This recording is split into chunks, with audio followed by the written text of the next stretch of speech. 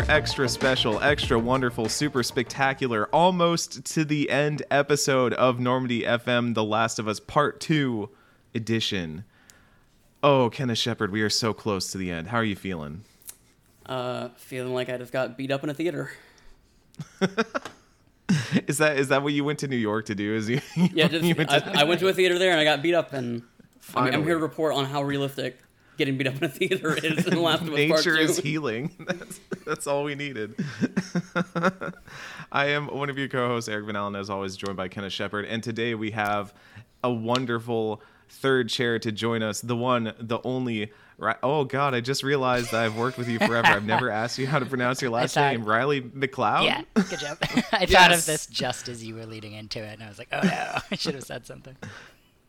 No, I thought about it, and I think I second-guessed myself because I was like, well, I don't want to call him Riley McLeod because that sounds like Fox McCloud. I don't want to assume that's just like Fox McCloud. It's hard. It's like Highlander. It's actually not my birth last name, and when people can't spell it or pronounce it, I feel really guilty, and sometimes I'll like panic, and I'll be like, I'm sorry, it's my fault, and people are like, what? And then I'm like, I made it worse. Like... No, it's not your fault. It's Nintendo's fault because Nintendo has made me think that McLeod is not a real name. It's the name of a fox. So, it's a tough one. Riley, how are you doing today? Are you happy to talk about Last of Us Part 2? Yeah. You were sending me messages that made me think you were having some dynamic feelings about The Last of Us Part 2 revisiting it. Yeah, I was watching some Let's Plays. As you will recall, I reviewed it for Kotaku, where I no longer work. And did not enjoy it terribly. And then watching, I think there's something about watching games where, like, I'll often want to play them again. And I was like, should I play this game again? And I was like, oh, no. Like, ugh. Like, I don't think it's a bad game. It feels so unique, and it feels so good in how bad it feels, I think, a lot. Like I was watching parts, where they're walking around Seattle and all the water and the trees. And I'm like, oh, yeah, I want to do that. Like...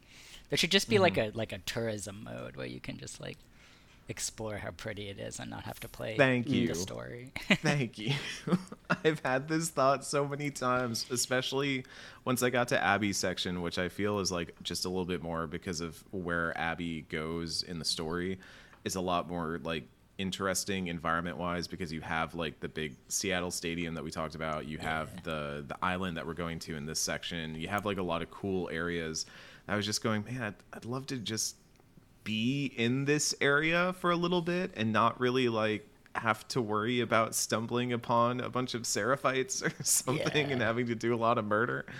But yeah, it's been interesting to go back through it. It's funny you bring that up that like we've had so many guests tell us that they don't really want to replay this game, but like talking about it and podcasting about it and just like having a little bit of distance from it makes it a different experience and not as intensive to replay it. So that's funny. Yeah, I think maybe I'll just watch more of it, like in my free time.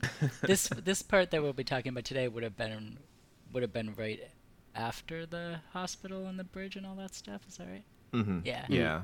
I remember I hated that freaking boss fight. Oh my god. The Rat King. God. We had to explain what a Rat King was on last episode. It was great. That was just the worst. And then I was watching a Let's Play of it just now, and I was like, it's still the worst. Why is it so dark? Like, the person I was watching, like, managed to not need to craft anything, and I was like, maybe that's the secret. Like, oh, yeah, if you weren't having to stop and craft. Well, hey, there's a lot of stop and craft danger in this episode today, as Ken saw me stumble upon when I played this section. But before we get into that, Riley, how would the folks at home know you? You already kind of mentioned this a little bit, but also how did you get into The Last of Us? Yeah, I reviewed it for Kotaku. I had played the first one with a friend. I read about this in my review, like... She and I had played it at a friend's house because, like, neither of us had consoles, but we had friends who had consoles, and, like, we had, like, the best time playing it, and it was so meaningful. And so when this one came around, I got assigned to it. I think also because it was queer and I was the queer person. I probably got it for that, too, which is cool. And it was exciting to me, like, oh, wow. So I played it a lot. Late at night all the time in the middle of the pandemic. which is a unique and challenging experience. So yeah, The Last of Us. I did not like it. I don't think.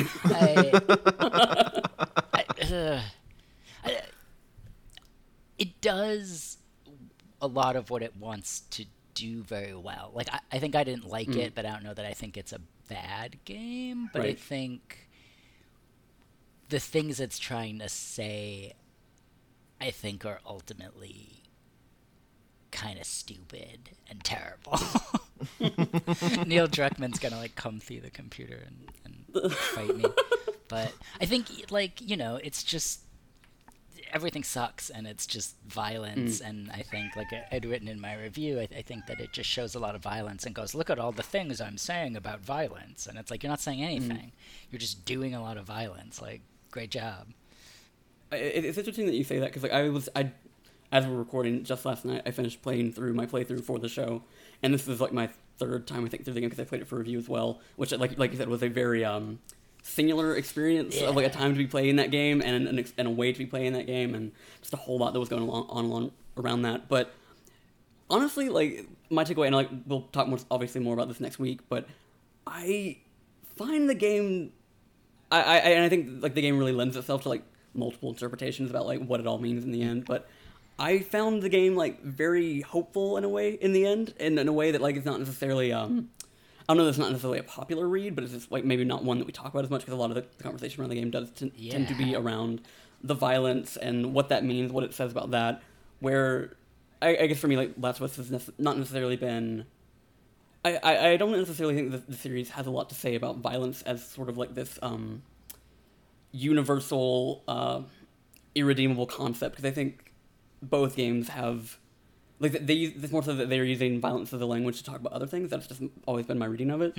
So by the time I got to the end of this game, like, I kind of like see it through a more hopeful lens, but I also like I fully recognize why that might not be something that resonates with some people in the same way. I like that a lot. I guess I came away with feeling like the violence didn't talk about anything but itself. But I like that you think it does something else. Like, I'm not rooting for the game to be bad or to fail. Like, right.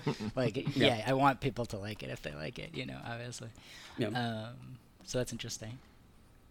I think that's one of the harder things about this game, as I've definitely felt when I got to the end of this section, was I hit this point where I was like, oh, well, I feel like this is talking towards this part and this is speaking towards this part. And at this point, where we're at with Abby Day 3, where we have kind of multiple different storylines going on. We have Abby's own internal struggles, her relationship with the people of Seattle, like the Wolves, and also her growing relationship with Yara and Lev.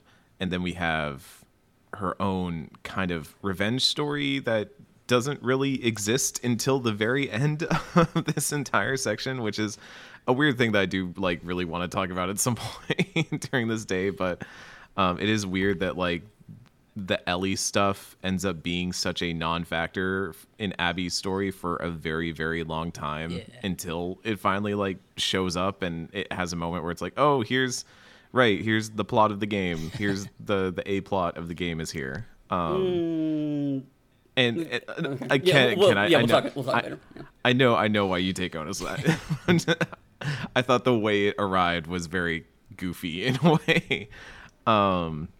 But and then on top of all that, like you've got Ellie's stuff that she's working through, all of her internal and external struggles, and the broader narrative of why they're in Seattle and all that. And then mixed in with all of that is you have like deeper themes of what is it trying to say about revenge? What is it trying to say about the ways that we hurt each other and the ways that we cope with things? What is it trying to say about just expressing like care about someone in ways that can be good and bad? Like, that was a lot of the feeling I had coming out of this section, was like we saw examples of moments where people caring for someone else taken to an extreme, to like way too far of an extreme sometimes. And it feels like a game that is trying to do a lot more than The Last of Us Part 1 did. Like, for all of for all of how good The Last of Us Part 1 was, it was also an extremely focused game. I felt like they had one story in mind that they wanted to tell, and they told it. And there were some side diversions and stuff, but for the most part, like, it was specifically a game about Joel and Ellie and their journey.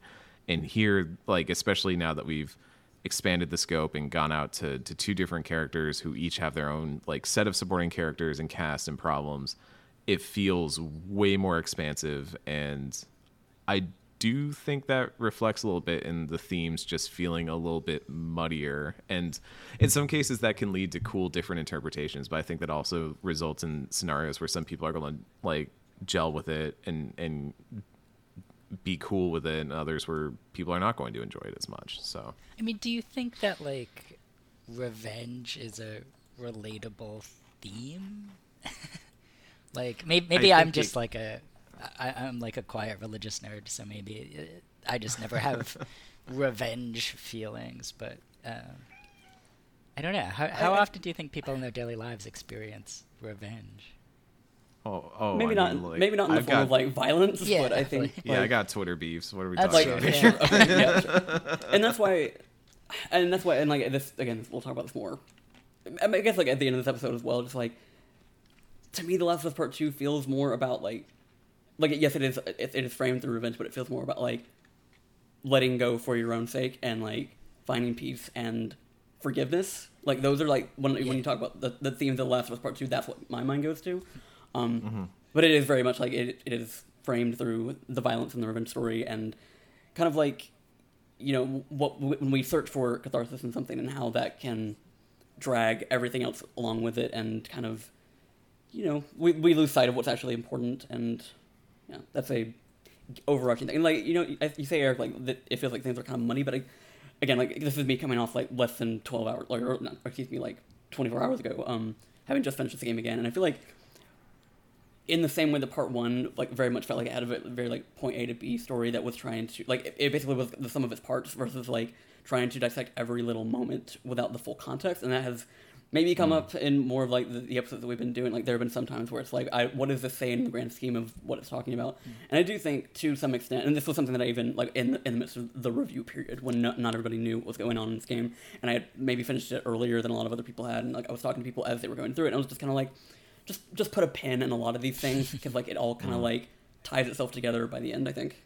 That was so hard, like, that week between the review embargo and people being able to play it, because I think I definitely, at least, like, I said some very stringent things, but I couldn't say why I had said them, and no one else could play it yet. And I remember being so stressed out and, like, watching the discourse and being like, I can't, like, they really shouldn't have embargoes be that far out. Like, I feel like it set up a lot of people to get hate. And and the embargoes having certain restrictions on them as well about what you can and can't talk that about. was so And frustrating. yeah, I get it. I mean, I get it to some extent, but, like, and this is going to turn into, like, games media beef section for a second, but, like, I've always had this frustration of, like, I think most games media don't want to spoil things for people. Like, I know when I write reviews, like, I will tend to go out of my way to avoid mentioning, like, I did this with Scarlet Nexus recently, where I was like, I'm going to go out of my way to not mention certain really cool moments that happen in that game because I want other people to experience them the same way. Or, like, same with Chicory, where I did not review that, but I was playing it on stream recently, and I think I said at the end of my stream, I was like, I kind of wish that people didn't see that, because I would want them to see it for themselves. Like, I would want them to play this. Feels like a very intimate, personal thing. And I think watching someone stream it will not have the same effect, or like, reading about it will not have the same effect. And so I think there's a lot of people that don't want to spoil things when they talk about them, because they want others to have that experience. But then there will be embargo restrictions on games where they will be like, this is, you explicitly cannot talk about this. And I'm like, well, this is like it bears mentioning at least that this is, like, a pretty core part of what this game does. Yeah, The Last of Us was so hard, like, for that. I think especially because so much of what you couldn't talk about was so core to explaining it, and also because so much of it had leaked. It was like, here am I notably not saying something that you could already maybe know, exists. And I Yeah. get why And- they did and all if- that, but But if you're a person who wants to go into these things so fresh and so spoiler free, I don't understand why you're then also like reading yeah, just don't read reviews. the review. I don't Like know. if you're that determined to play, like you've decided that you're going to play it day one and have a spoiler free experience, but you don't have like the self control to not click and read like 1,600 words about a video game, then I cannot help you. Like this sounds like a you problem. This does not sound like a me problem. I always had to like yeah. edit a lot of things. I'm sort of like I kind of just don't care about spoilers, and I've just been like it's the nature of my job. So I always had to edit, and like people would often not want to edit things because they'd be like, "Oh, but there's spoilers," and I'm like, I don't care. Like none of this Yeah. matters to me. Yeah, I hit that point, especially when I was at USG. I kind of just became the person who was like, whatever, I will edit something, and someone would be like, do you care about spoilers? Can you edit this? I was like, no, I do not care. Just it's- It made me feel Spoilers good about have- myself, but because I could be a hero. Yeah. But yeah, whatever. outside of a few situations, I can't think of times when spoilers have like actively ruined my enjoyment of a thing. Yeah. And usually I'm the one who inflicts spoilers on myself in the worst way. Like I did this recently with a game I was reviewing where I looked up because I was writing a thing. I was like, I couldn't remember how to spell a character's name. So I like went to online, and it was a game that's not like super available right now. So I had to like go to a wiki and stuff. And I looked there and I was like, oh, those are character details about a person that I didn't know. And now, okay, that's going to happen later. All right, then. That's a bummer. I did that with Red Dead Redemption 2. I had managed to avoid finding out the ending for so long, and then I like accidentally saw it in something that even signposted hugely that there would be spoilers. And I was just like flipping through some article by someone, and I was like, there it is. I walked myself right into that one. Yeah. But yeah, let's talk Dive. about Abby's third day, because we've got a lot to cover here, especially in the tail half of this section. It starts out pretty calm. After last episode concluded, we had gotten the supplies and stuff necessary to take care of Yara's arm, and when we come to Abby, wakes up and hears Yara and Lev arguing.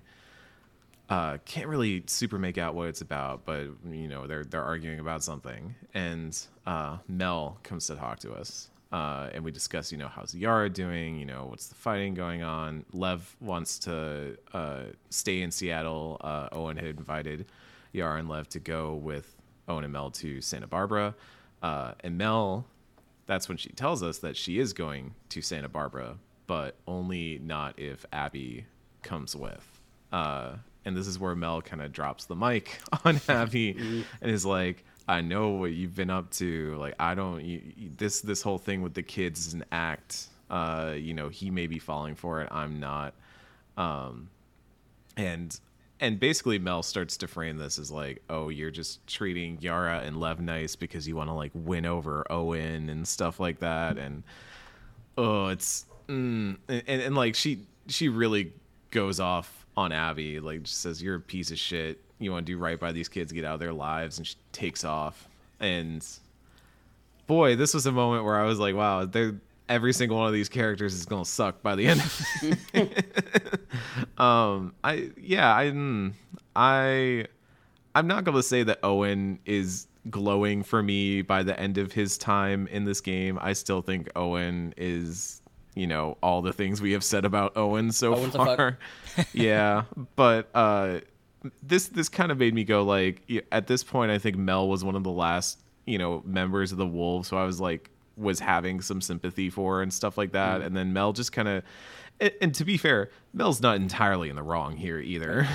but maybe just mistargeting a bit, where it's like, okay, yeah, Abby is in the wrong and is like creating problems with Owen and Mel's relationship, but not through Yara and Lev.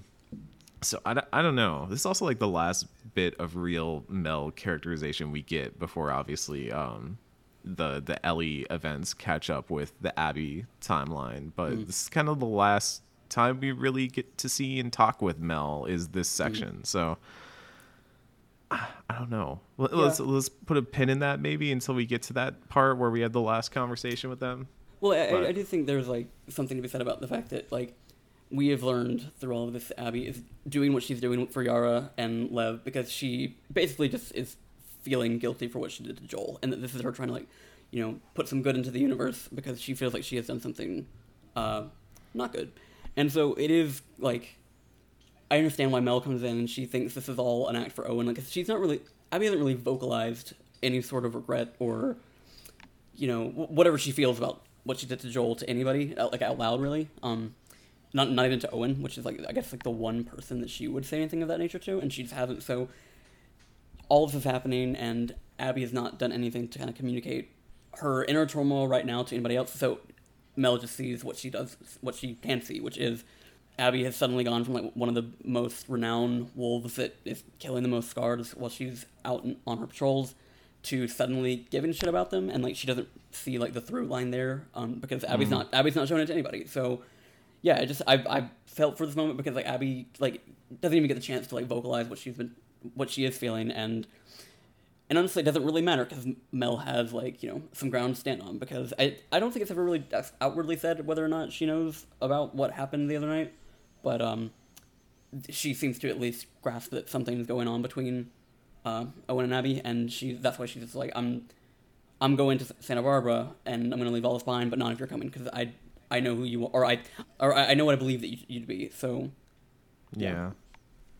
Yeah, I did like that. Like, I like sort of Abby grappling with, like, whether or not she's a good person and, like, can people change, and I find all that very, you know, moving and relatable.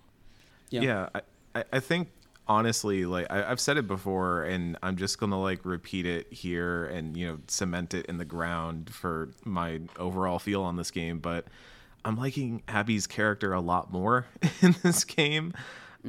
Because I think her journey of, like, you know, she's obviously coping with the Joel stuff and all that, but there's also, like, an element to her story that we really get into in day 3 of who does she keep around her and why, and where does, you know, we talked a lot in the Seattle episode, not Seattle episode, well, day 2, I think it was day 2 when we talked about this, of, like, the concept of home and where different characters find home, and I think that's really, like, she's having moments here, you know, with different people that she's kind of been able to rely on as a support group for a long time, and all of a sudden all of them are falling around her. You know, they're distrusting her, they're liking her, but for reasons that aren't, like, healthy and good for everyone around them, or, you know, in a way that could make someone feel used. Or, you know, they're just straight up betraying her. And we see her entire, like, support system crumble in the span of 3 days. And I think it really is making her question, you know, what she calls home and where she finds her support group and all that. And I find that to be really interesting because, like, The Last of Us has always kind of pointed to different situations, like in Billstown in the first game, where it's like, you know, it's important to have people around, you know, when all is going to shit, you know, this is what happens to people when they reject others, and it's important to hang on to the ones that you care about. And I think Abby is going through a lot of that journey of, like, what does she care about? You know, what is she willing to fight and die for, in the same way that Joel did in the first game? Like, her journey honestly kind of mirrors Joel's in a lot of ways.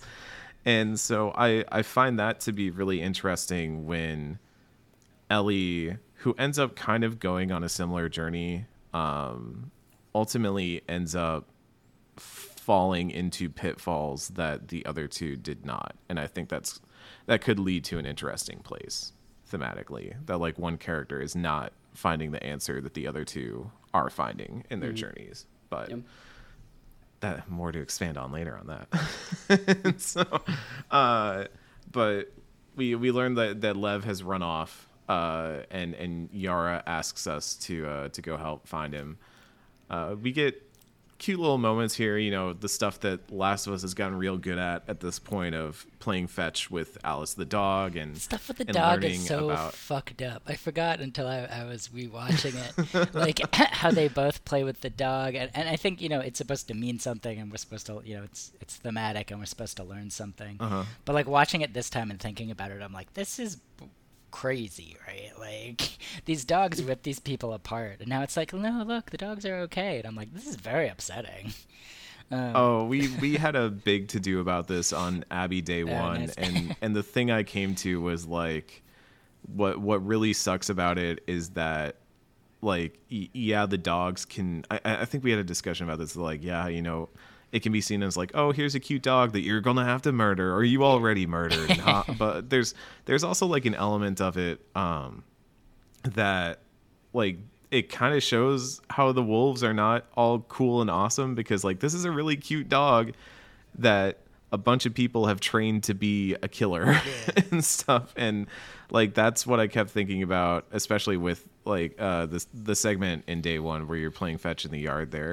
And I was like, cool, yeah, this dog's adorable, but also it's living in a cage where a bunch of these dogs have been trained to go murder people that look like Seraphites. And you have that whole section in Day Two where, you know, they're yelling and stuff, and the dog is literally like trained to attack Yara and Lev, and they have to like hold Alice back to not attack them. And that whole time I'm just like, yeah, man, people fucking suck. Like, these are nice dogs. Why'd you do that to a perfectly good dog? I was very moved by it when I played the game, but like watching it again, and it's like, yeah, now you're playing with the dog, and it's like, Yeah, it felt a little it's grosser like, than I remembered it being. We also get some background on Yara and Lev, and kind of like what happened there, which is honest. I I have opinions.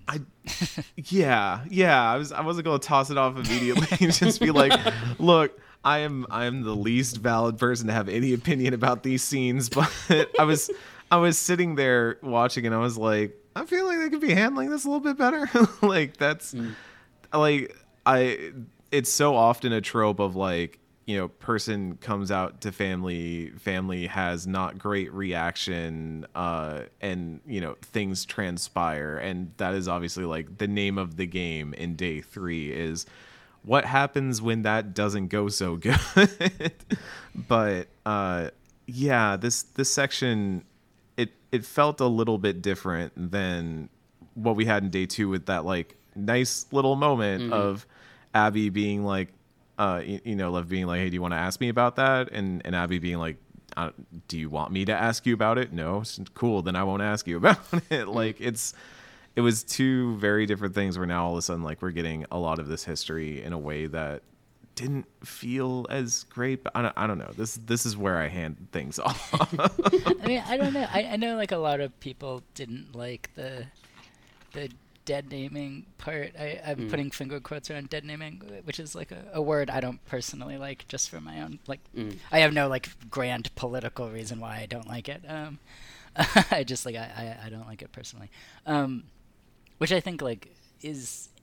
I felt as a trans man, I felt was handled pretty well. Here, I think, you know, I was reading some things people had written about this scene, and the idea that like Yara is sharing these things about Lev that like we don't know that Lev has given his consent to share. Right. And I think that there's that. But I also like I kind of appreciated that like the cis people were doing it. Like it would be such a shame like if Lev had to go through all this. So part of me is like, yeah, this is like, you know, cis people hashing it out among themselves. Like, I kind of appreciate that. I think, Kenneth, I was just rereading your article about the queer stuff in this game, which I think really nails it in that, like, you know, there's no way to just be like, it's good or it's bad, I think. And, and I wrote about the trans stuff in this game too, and I remember it took me forever, and ultimately I was like, I don't know, like, like I don't know that there's any utility in being like this scene is good or this scene is bad,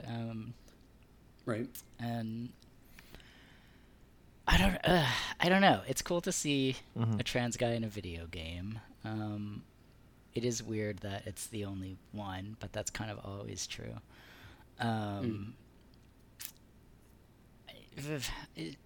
I think...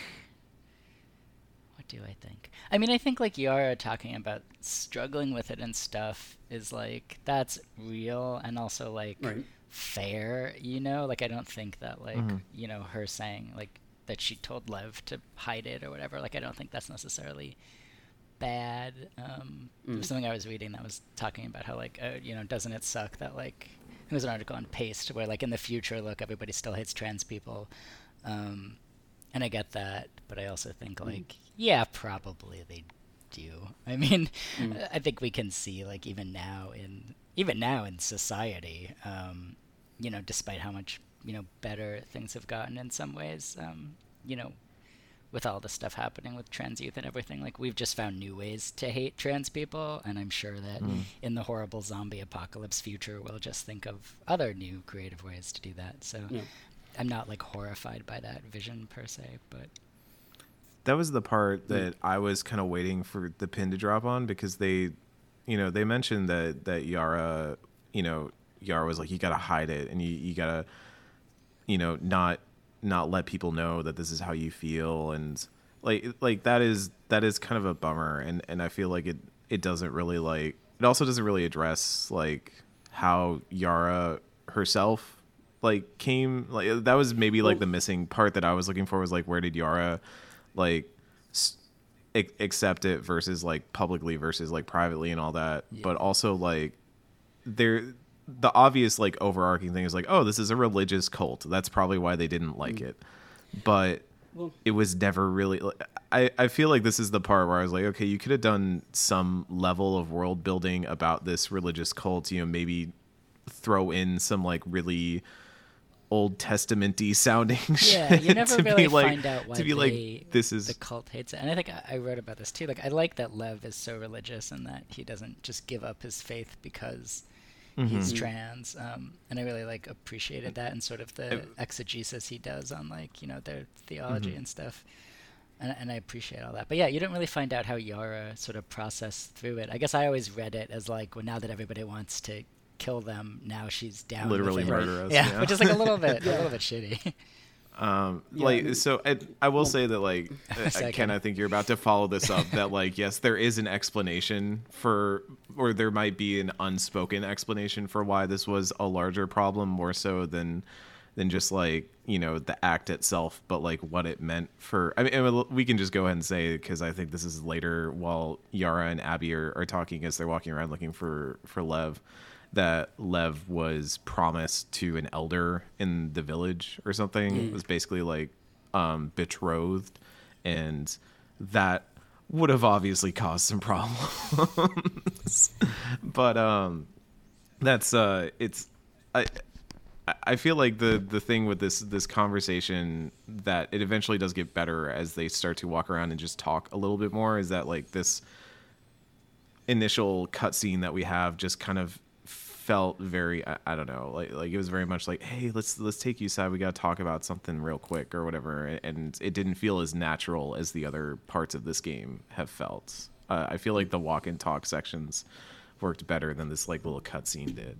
But well, I feel like, I mean, just based on things that I've seen you do as you play this game, Eric, I feel like it was probably good that they did that, because if it was something you could just walk by and not necessarily engage with, if it was exposition, I could have blown up. Yeah. Is that?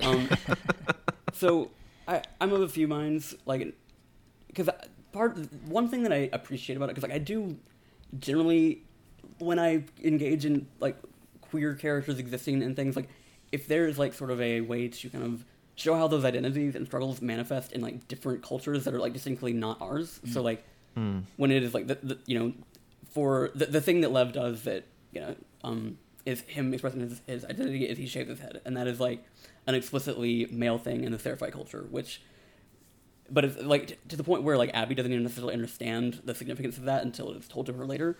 And so, like, I think, like, that, from that side, I like that kind of sort of way that they find a way to make it, like, almost like a world building thing as well, just, like, explaining the way that this culture views gender and what it meant for Lev to do what he did. But I do agree that, like, there is that sort of that like, I think it was on Pace or something that where they wrote about how, like, there is, like, a little bit of, like, a voyeuristic element when these things are being told to us by someone who is not Lev, after, again, like, a day before we kind of had that very good moment where Abby, like, respected a boundary and was just like, okay, cool, we don't want to talk about it, we don't have to. So, like, it is, like, I feel like the scene is like well-meaning. I don't think that there was like malice in the way they did it, but I just think it was like a little misguided, and I feel like maybe, just some more consulting or whatever they were doing. Because like, I mean, I'm sure that there were people within Naughty Dog that had opinions on this, and some of this kind of probably came from them. But I think this is so much the problem of queer representation in media, or probably lots of representation is that, I just said, like, I don't think we have to decide if it's good or bad, and then we're sitting here being like, is it good or is it bad? And like the solution to that is, I think more of it. I've sort of, because I've been trans for 20 years, and so I've sort of given up on like whether or not things made by cis people are going to do a good job. I'm just kind of like, I don't need you. I don't care anymore. That's for sure. And like, but I'm very old. I often like feel a lot of complex feelings about watching like younger queer and trans people try to suss out like the representation in games, where I just want to be like, it's never gonna be for you, like stop trying, which is like sad and horrible, and I don't really mean it that way, but like I totally get you, because like I hinted at this like a couple of us back, like I do think, just for me personally, like speaking personally, how I guess like discourse around this game kind of like shifted my thinking in terms of like my understanding of queer spaces, because I think there was like some frankly insidious shit that came out of like talking about this game, where like it came down to like legitimizing people's like identities, the things that they're allowed to enjoy, or like their presentations, their lifestyles, in ways that I think, like, again, that just like kind of fundamentally changed like what I thought of what queer spaces were. And it's kind of weird that is like something that I attached to this game in a way that I don't think I'm really ever going to be able to separate, just because like I don't know, like it's like I don't necessarily think that some people think about like the collateral damage of how they talk about these things, in terms of like, somebody that's on the sidelines not really engaging in the conversation, but maybe like say they do relate to this game in some way, or they relate to like some piece of queer media, and you're out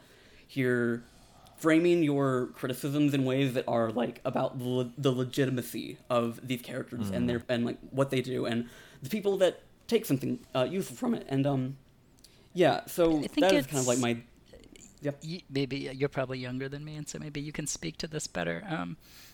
But I think about this. I think we've been seeing that like this week on Twitter with all this talk about like Isabel Fall, and that whole trans attack helicopter story.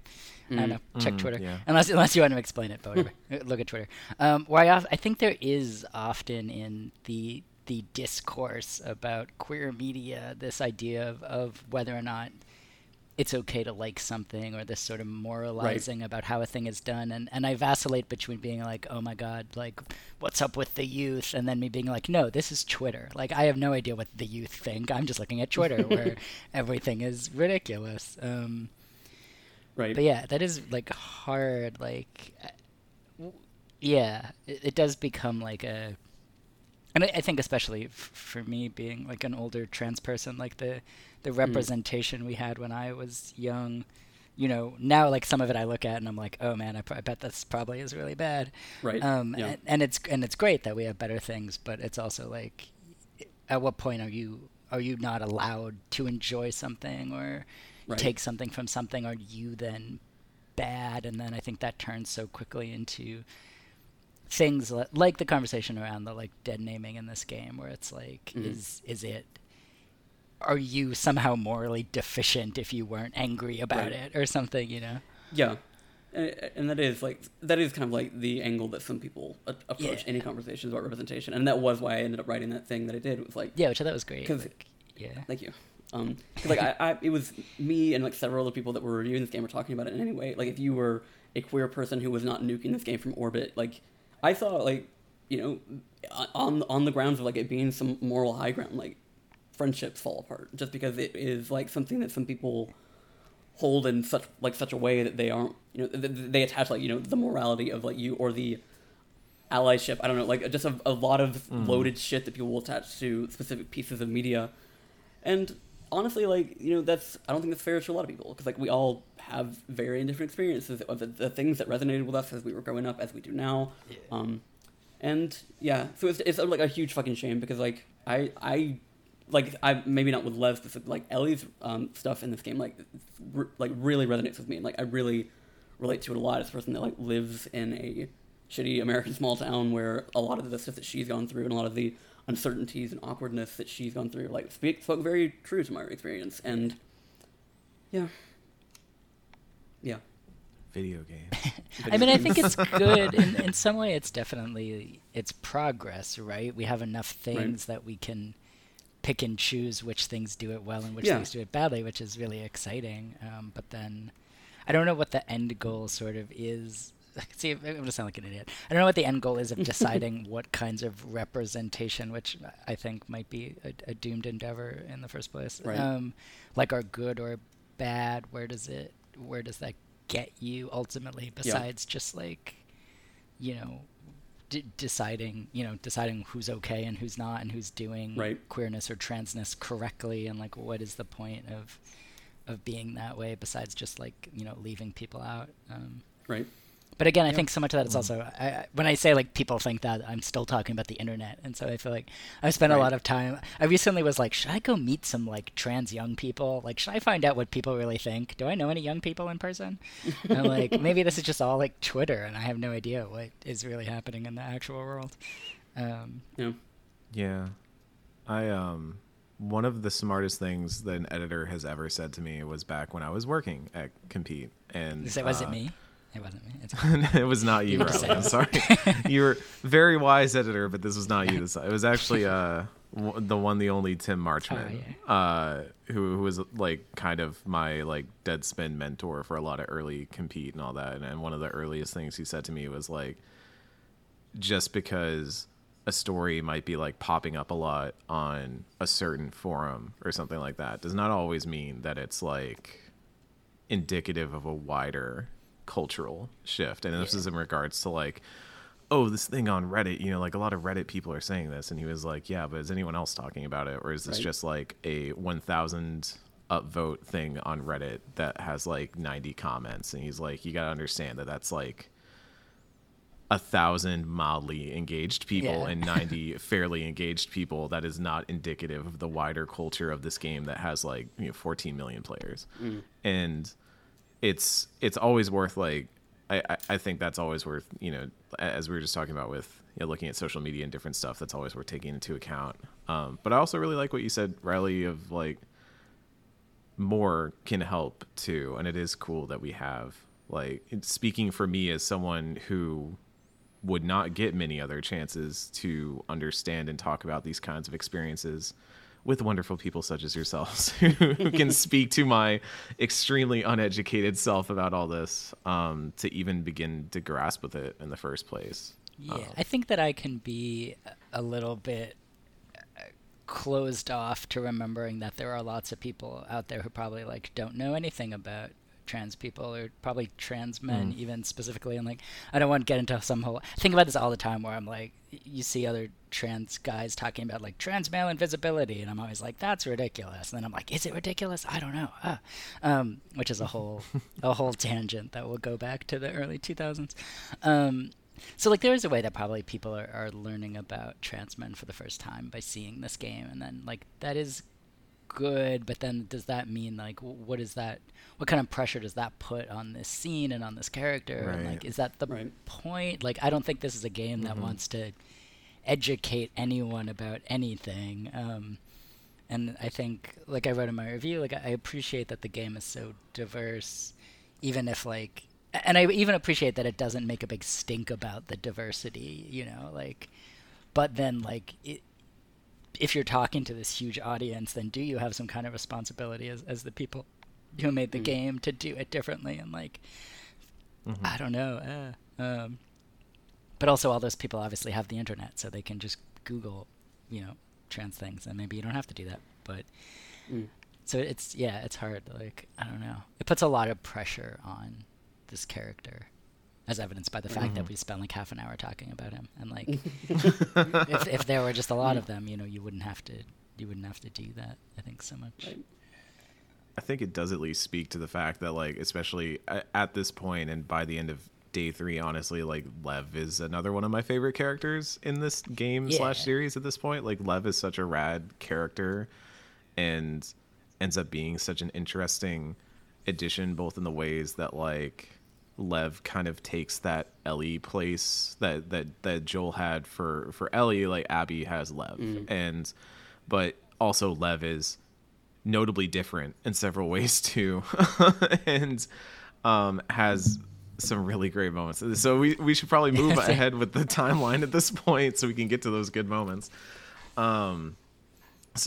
Anyways, yeah, we go through that whole part where Yara kind of, says everything that has been intimated up to this point and gives us background on also some like how the Seraphites work, which I thought in general was also interesting too. This idea that they have like predetermined roles that they all get sorted into, like soldiers and wives and stuff like that, and that only the male Seraphites shave their heads. And there was like, again, like I think this game does some cool stuff in kind of building up who the Seraphites are and their, just what their general existence is and how it's changed over time and stuff. That's continues to be a really cool part of the deeper lore here. I'm always into religions and games, so I wish that I wish they had been a little bit cooler than just like, oh, evil cult, and you learn like a little bit about it, but I don't know that you learn like a ton, and I wish that it would have been nice to have like explored their stuff a little more. I guess you all already talked about like the scene with the bridge, but I really liked that part and sort of the religiosity of that part and stuff. Mm-hmm. The part where Lev does the whole speech about like fear is how you know that you are like operating at a higher level and stuff. Yeah, and it's really cool. Yeah, Lev's great. Yeah. Lev do a TED Talk. And he's like useful in the game too, which is cool. Like I think Abby is both taking care of him, but he can also like hold his own, and in that way I think that's a really good, like he isn't just this like poor beleaguered, trans kid that his family hates. He's also like a badass and can do his own thing, and I think that's cool both as a trans character and also probably as like a youth. Like I think you see a lot of kids in games, and they're just the thing that you protect, and it's cool that he can also like it's cool that he can kill people, but that sounds hella fucked up. Within the verbs available to you in this video game, it's cool that he is good at those verbs, which happen to be murdering things. He's also good at doing side things like engaging in small talk and stuff like that. The other verbs available. Got some parkour at one point. Yeah, that's true. Oh yeah, okay, yeah. So we eventually find a little plushy shark that we're gonna give to Lev, and try and do a make good. There is this part of the game I was feeling like there's not really a sense of urgency, and in my head I'm like, this is the part where Lev's probably gonna try and make a run for it, right? And I was thinking in my head this whole time like, boy, we are really just taking our time and finding Lev, aren't we? Like we're playing fetch with the dog, and we're having a quick session to talk about stuff, and we're looking for a plush shark and all that. I'm like, could be a little bit more of a sense of urgency here. Because Lev kind of ran off in a state that would cause him to likely do something rash, and hey, what would you know, after we find the plush shark and Owen comes in and talks to us, he's like, oh yeah, by the way, Lev went down that hall. You coming to Santa Barbara and all that, and we have a little talk with him where Abby's basically like, no, I'm not going to Santa Barbara, and you know why, like this stuff is a mess, and Owen's still trying to be like, but we can be happy together, let's just all be happy, I'm Owen, and everything can just work out for me because I'm Owen. I'm sorry, like Owen is like straight up the Mr. Peanut Butter of this like video game, where I was thinking a lot. I don't know why I've been thinking so much about Mr. Peanut Butter lately, but and I haven't even like watched all of BoJack. I've watched it like 30 times during the pandemic. I was just watching it again. Impressive. Like I was watching it again yesterday, and then I was like, "Oh my god, stop!" Like you're actually. Sometimes I'll just turn it on because it's noise, but then I'll sit there and watch it, and I'm like, "Oh my god, like." Dude, you have to stop. I feel like the pandemic has ruined me for like if I don't know what happens in a piece of media, it freaks me out too bad. So I'm like, okay, I know everything that happens here, so I'm just gonna keep watching the same things over and over. Riley, have you watched Ted Lasso yet? Yeah, I have. I like that a lot. Okay, good. I was gonna say that's a show that just I immediately thought of and was like, Riley needs to watch this show. Riley would enjoy this show. They'll be Okay, in that good. scene, so that'll be good. Perfect. But yeah, like in the same way that Mr. Peanut Butter from BoJack is like this person who, you know, everything will turn out great as it always does from my perspective, but like also this person who through well intentions and good, and I was thinking about Ted Lasso as well because I saw someone compare Ted Lasso to Mr. Peanut Butter and I was like, those are not the same characters. Wow, because cool. Ted Lasso like grapples with things that go wrong and does that, but like Mr. Peanut Butter is the kind of person who's like, oh, I'm super well meaning and I want everyone to be happy, so surely that doesn't mean that I'm causing problems for anyone else. And no, Owen, you are causing problems for everyone around you because you are trying to force them into your happiness. Oh, yeah, so that's my little segue about how Owen sucks. I'm not saying that anyone deserves to die in this game. I'm just saying that I'm sadder about some deaths than I am about others. But yeah, after we get through that whole scene, we hear Yara yelling and Lev is taking off on a boat towards the Seraphite Island. Good job, Owen. Thanks for keeping an eye on one of the only 2 boats we have. And the sailboat that we're going to take to Santa Barbara is going to take a few more hours to put together. And so Abby and Yara decide to set off and go find their own boat to go chasing after Lev, because they believe that Lev is running off to the island to go try and save their mother, which, as we learned from Yara earlier, like they have kind of a system in the Seraphites where parents can be responsible for the sins of the children and all that. And so this is where Owen once again is like, oh, don't worry, I'll go with you. I got this. You know, can't let Abby go alone. How can we do that? And I was like, no, you need to stay here and fix the fucking boat. And he's like, no, come on. I'll be there and back. Don't worry about it. And Abby's just like, no, get your fucking priorities straight. You're staying here and fixing this boat, which is I like, appreciate. Like, to her credit, like she's not like as much as she wants to, she's not giving into Owen's bullshit. And it's just like when it is a do or die moment, she's like, no, get your priorities straight. The mother of your child is right here. Stay there. So. Yeah, this is a 3-day story of Abby getting fed up with Owen's bullshit. Which is, it's great that we get these flashbacks of them being so like, you know, doe-eyed and romantic and stuff like that, you know, on the Ferris wheel and all that. And then we just see by the end how Owen's personality just completely fucks it all up. Really interesting. I mean, this is also like, when you think about it, that story in a microcosm, in a vacuum, it's weird to think of it existing in the larger context of The Last of Us. Like we talked about like Ellie and Dina and how that's like really sweet. And it's this nice little love story in the middle of all this like zombie murder chaos.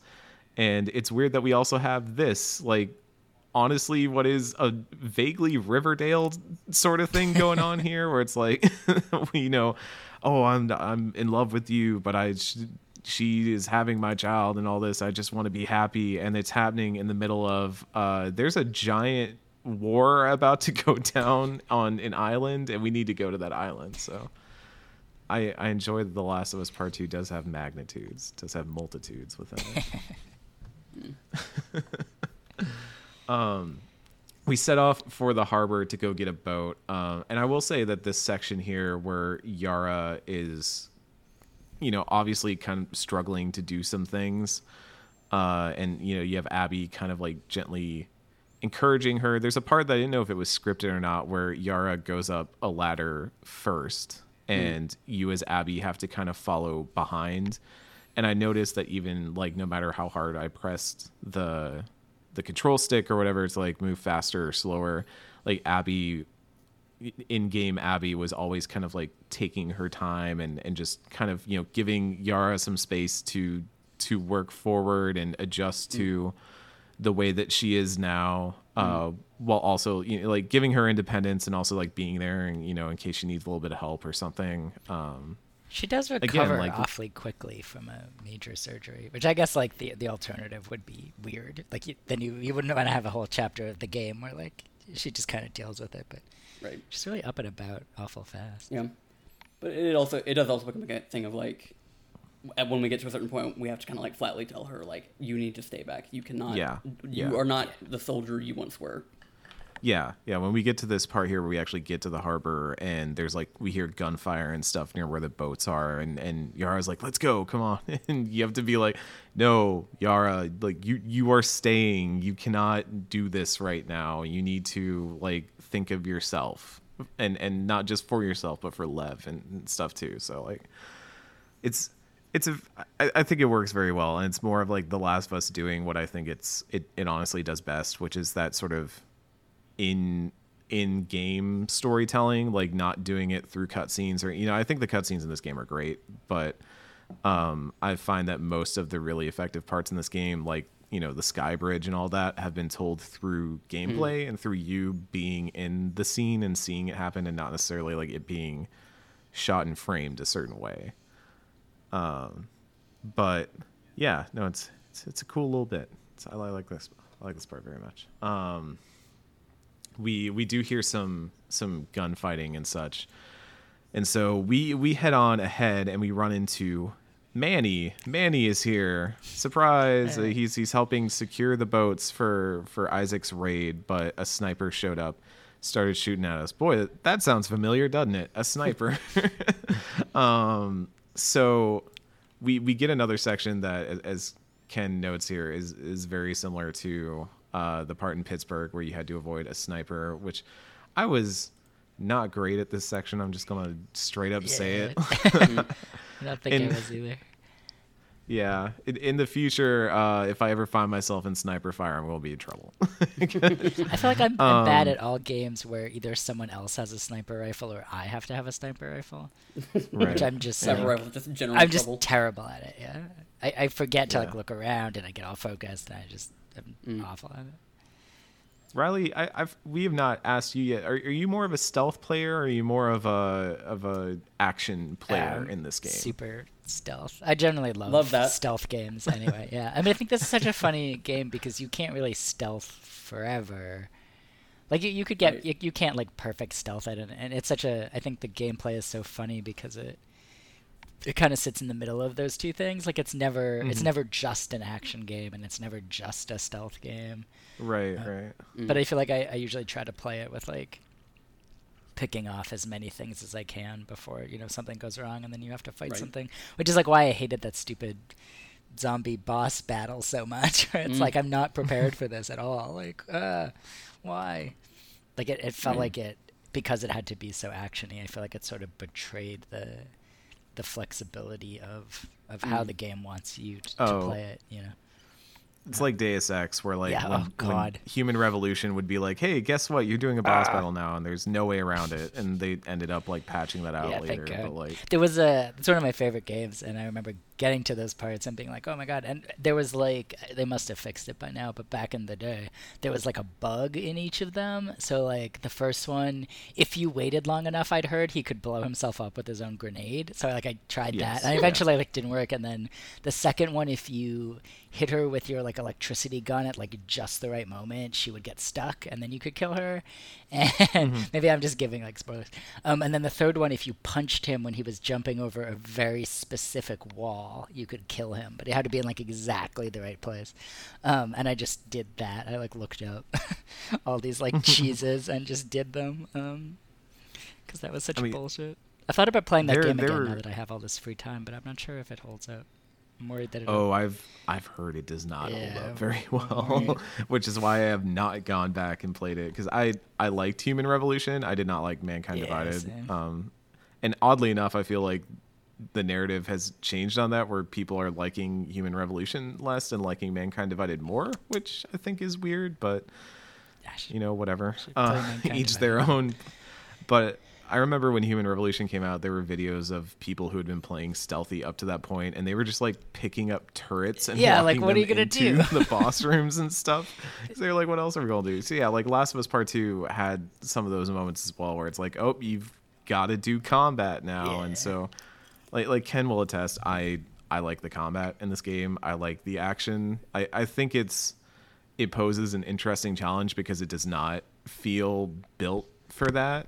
If that makes sense, you know, it's not like a Scarlet Nexus or a Devil May Cry where it's like, this is a game about combat. Like every time I try and do kind of a, not even guns blazing, but just kind of like a running and scrambling and frantically shooting and stuff, it makes this game feel very interesting in the moment and very like razor wire edge, like, oh, you know, I only have so much health and you know, I've got to get through this stuff. And I've now turned the game down to light just so I can not spend, because that's the way I like to play this game. And if, you know, I want to get through these sections in a reasonable amount of time, but still play the way I want to play, I think that's fine. I've got to kind of do that. People but have strong feelings about difficulties, but like a while ago, or maybe a couple of years ago now, I'd played Titanfall 2 for the first time, which I had just never played, and I put it on like super easy, and I played it in like a day, and it was wonderful. Like I don't have to worry about anything. I'm just shooting the guys, enjoying the story, and I was like, all games should be this. Like this is great. And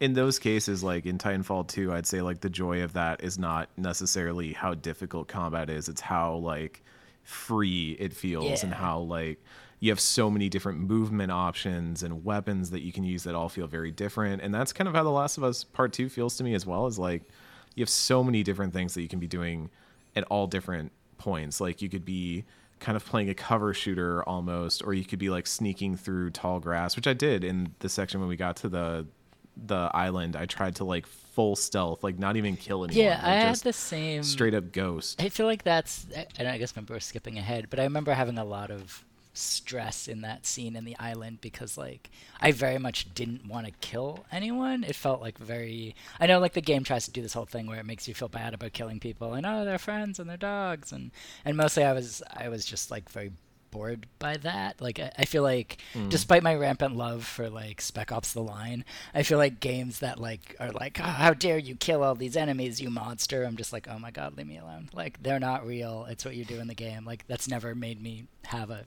qualm. But I think in that scene, like it felt really fucked up to kill them all, and I really tried to stealth it. And then I think I got caught and I just gave up and killed them. And then I was like, oh, am I having a moment? Yeah. Am I having the moment the game wants me to have here? Oh my god. But I was not having that moment because the game's stupid. No. So let's not get too far ahead of ourselves. So we do this all the time on the podcast.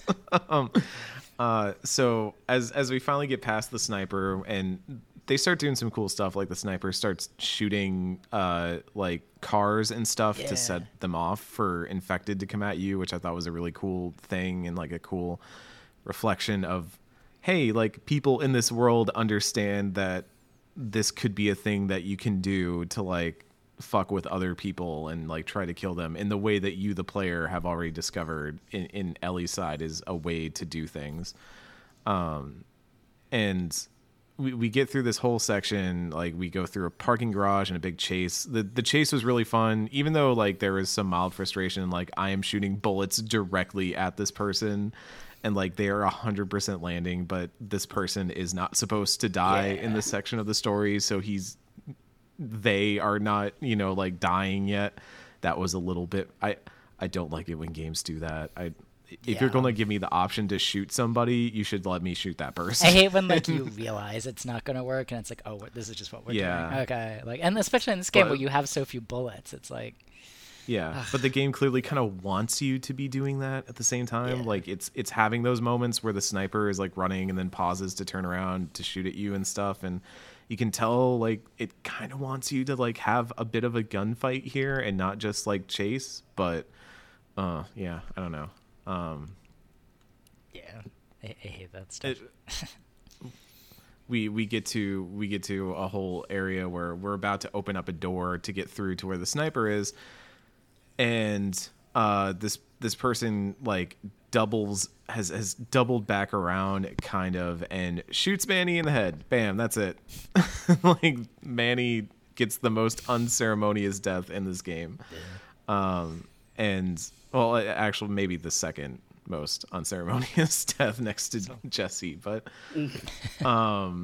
and you know, Abby has a moment of kind of shock and stuff where she's like covered in Manny's blood and stuff, and then we have another moment where we got like kind of sneak up on this sniper and attack him and stuff, and then all of a sudden once we reach outside, we start tussling with him, we realize it's Tommy. Oh my god, gasp. Tommy's here. And I think Abby even has like a moment of realization and stuff, and as Tommy is like pinning him to the railing, is trying to like kill Abby, Yara shows up and gives him a nice little stab basically, and they toss him over the railing into the water. And Yara's like, you know, who was that? And Abby's like, it doesn't matter. But it's like really obvious that Abby's like, oh shit, I recognized who that was. Yeah, she did not say that she didn't know who it was. Right. She just says it doesn't matter. Oh boy. So now we head off to the Seraphite Island that we have heard much about up to this point, but have never actually been to. And hey, it's the Space Needle and all that. Yeah.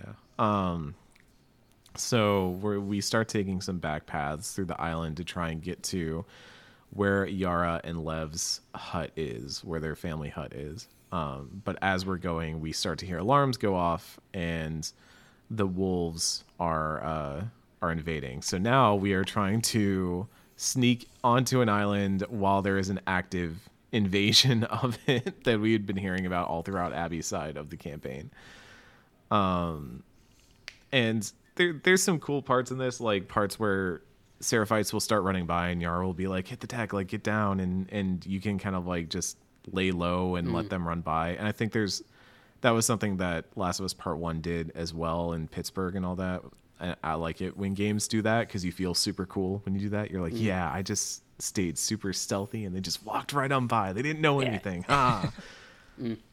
I was tempted to blow them up, but that's the thing with Abby doesn't have explosive arrows, so you know it doesn't feel right to do it in this side of the game. So I'm just so much more stealthy and stuff because I don't have those explosive arrows. It's just not. So that's not weird considering Abby's a character that's not designed for stealth that much. I know, but Ellie. Well, yeah, but like I don't know. Abby's designed for like just very straightforward combat, like I am shooting you to death combat, whereas Ellie is a trickster. You know, Ellie's got like some rogue stuff going on. She's got Molotovs and explosive arrows and shit. Like there's just some like taped together shit that I really enjoy. I like that stuff where it's like this is completely improvised and makes no sense, but we're just gonna roll with it and see what happens. Results in the fun hijinks. So we keep moving forward, and you know we get a little bit more talking with Yara as we go, and now we're kind of bonding with Yara as much as you know we were bonding with Lev and stuff, and getting to know her. And we as we keep going, the destruction keeps getting worse. You know, we see a shot of Haven as smoke is starting to rise up from it. We see kids being carted off and to shelters and stuff like that. We have the section where we're heading towards the Space Needle, which is apparently in the direction of Lev and Yara's home, and that's the part where I was like almost full ghosting it, where you're going through like the fields and stuff, and they've got the torches. Oh, that was really cool. That was a cool section. I really wanted to stealth that. It felt like morally right in a game that I feel like I didn't feel the morality it wanted me to feel. But like I said, as soon as I messed it up, I just killed them all and I gave up. I don't know if I would have done something different if I hadn't been on a deadline. Probably I would have reloaded a bunch if like I'd had more time. But well, I've felt that way about this game, that I like that it doesn't do the Dishonored thing of killing gives you bad ending, because as much as I like that about Dishonored, and I think that's a cool system for what Dishonored is doing, I think if Last of Us had done it, it would have sent a very different message about this Yeah, game. I think- you know, it would have been leaning it a little bit more into like that narrative of like, oh, killing bad. But the fact that it's more just like you're trying to do what you need to do and you're going to get it done the way you get it done. And like, we're not going to have a tally over here of how many little sisters you like Yeah. ate for BioShock points. I forgot how that system works. Bioshock points. Yeah, you get the BioShock points. Yeah, we're not going to have that tally over here, you know. In very few, there are a few times that the game does it where it's like, oh, this enemy is named as going to get like a very specific death cutscene and stuff like that. You have like the Alice scene and all that, but otherwise, like, yeah, if you fuck up the stealth, like the worst part was I felt awkward for killing all these Seraphites in front of Yara, being like, Yeah, oh, right. Like, hope you didn't know him. I mean, I They have like established that. for them that they are on the run, and everyone is like ready to kill them without. Yeah, but it's still weird if that's like Yara's like, oh look, it's my friend from grade school, and then Abby's like loading incendiary Kills her, shells yeah. into her For, like, shotgun. no- I think there's even a point where like Yara and maybe not. I'm not actually think Lev is still kind of not feeling great about all of it, but I think there was a point where Yara was specifically like, we can't help them, we have to go. This is us or them, and so. Yeah, I mean, I think The Last of Us, you know, like the ending of the first one, I think is so good in that way that it does what it's gonna do, you know, regardless of what you, the player, wanted to do, and I do appreciate that in this one, even though I don't like this one, like I do appreciate that it's like, here's what here's the story of the game. These characters are gonna do this thing. There isn't some, you know, pacifist way you could have made it not Right. Yeah. be what Right, it is. yeah. And like, I respect that, you know. It's Ken and I have talked a lot about it on here, but like, you know, it's weird for us to cover these games after we have covered Mass Effect and Dragon Age for so long, like games that are like literal role-playing games where you are playing a role and making choices. And here, like, you don't make choices, like you are playing out a stage play essentially, and you're seeing this story. And so it's weird because we, you know, there is a different level of engagement that you have to come at that with, that this is not like a character that you're being given options and then having to choose through that lens. Like, no, you're just playing the story. And that does mean that there are situations that you're going to be put in that you might not agree with, but these characters, like, I feel for the most part, do justify what they are doing in some way. Yeah. Except Owen, who just Mr. Peanut Butter. So we finally get to the house, Lev and Yara's house, and we find a woman looking super dead, and Lev in the corner having a not good time. And as you could surmise, Lev tells Yara that, like, you know, tried to talk to her, but she just yelled at me and chased me, and there are like cuts all over Lev's arm that are like likely from a knife or something. And Lev just kind of kept trying to push her off of him, and eventually shoved the mom, and she hit a table, and now she is the way that she is. And Yara, like, again, we talked earlier about how Yara did not have the best reaction to things as she relates to us, but I did appreciate that Yara here is immediately like, hey, look, you were defending yourself. Like, this is what happened. Like, this is, Yara so quickly goes into like older sibling mode, Right. and like, hey, it's okay. We, you know, like, do not feel guilty about this. Like, this was not your choice what happened. Like, she forced your hand. And yeah, I feel like it's a nice little moment. And I think it's also nice that Abby is kind of not present for most of it. Like, Abby's just kind of there and letting it happen between the siblings, because this is a family thing between them. And, you know, things have clearly transpired, but all Abby really does is just be like, you okay? And Lev's like, yeah. And we're like, cool, good. And it's another like little kindness from Abby, I think, that like she is a character that understands like when to be super involved in someone's life and when to like let other people handle their own shit. I liked this part less, I think, than I liked some of the other contentious trans parts. I mean, I think that we don't learn a ton about Levinyar's mom, and this sort of like, oh yeah, she's just transphobic, and then somehow he kills her, in the course of, like, my God, he killed his mom. Like, it all felt a little bit. I don't quite want to say cliche, because that's not exactly a cliche, but it felt a little shallow to me, and a little bit like I don't want to say like not necessarily offensive, but just like, yeah, here's this.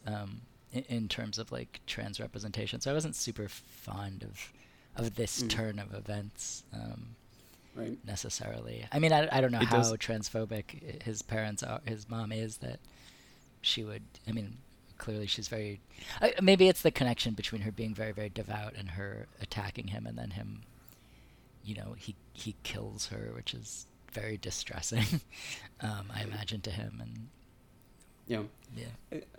I think my feeling, because like even up to this point, like Lev believed so heavily that there was still that sense of home here for him, and that he's so devout that like he still believes like in, at least like his mother's not necessarily all the Seraphites, because like he has spoken outwardly about how a lot of people are kind of like misconstruing the teachings of this religion and stuff like that, and so like he still believed that there might have been something for him here, and so I think like Abby's also going to get a similar experience and situation where she's going to realize that there's nothing left for her within the wolves, and so I think this is like the one of the 1-2 punch of these two characters realizing that like the homes they thought they had found are maybe not what they thought, so maybe they can find home elsewhere and with other people. But I guess this is like an instance which is something that I take umbrage with in the game, where it just does it through brutality, you know what I mean? It's just like, here's this horrible, violent thing, and here's how I'm going to tell you something about home, is just by murdering a bunch of people and making a trans kid kill his mom, and it's like, all right.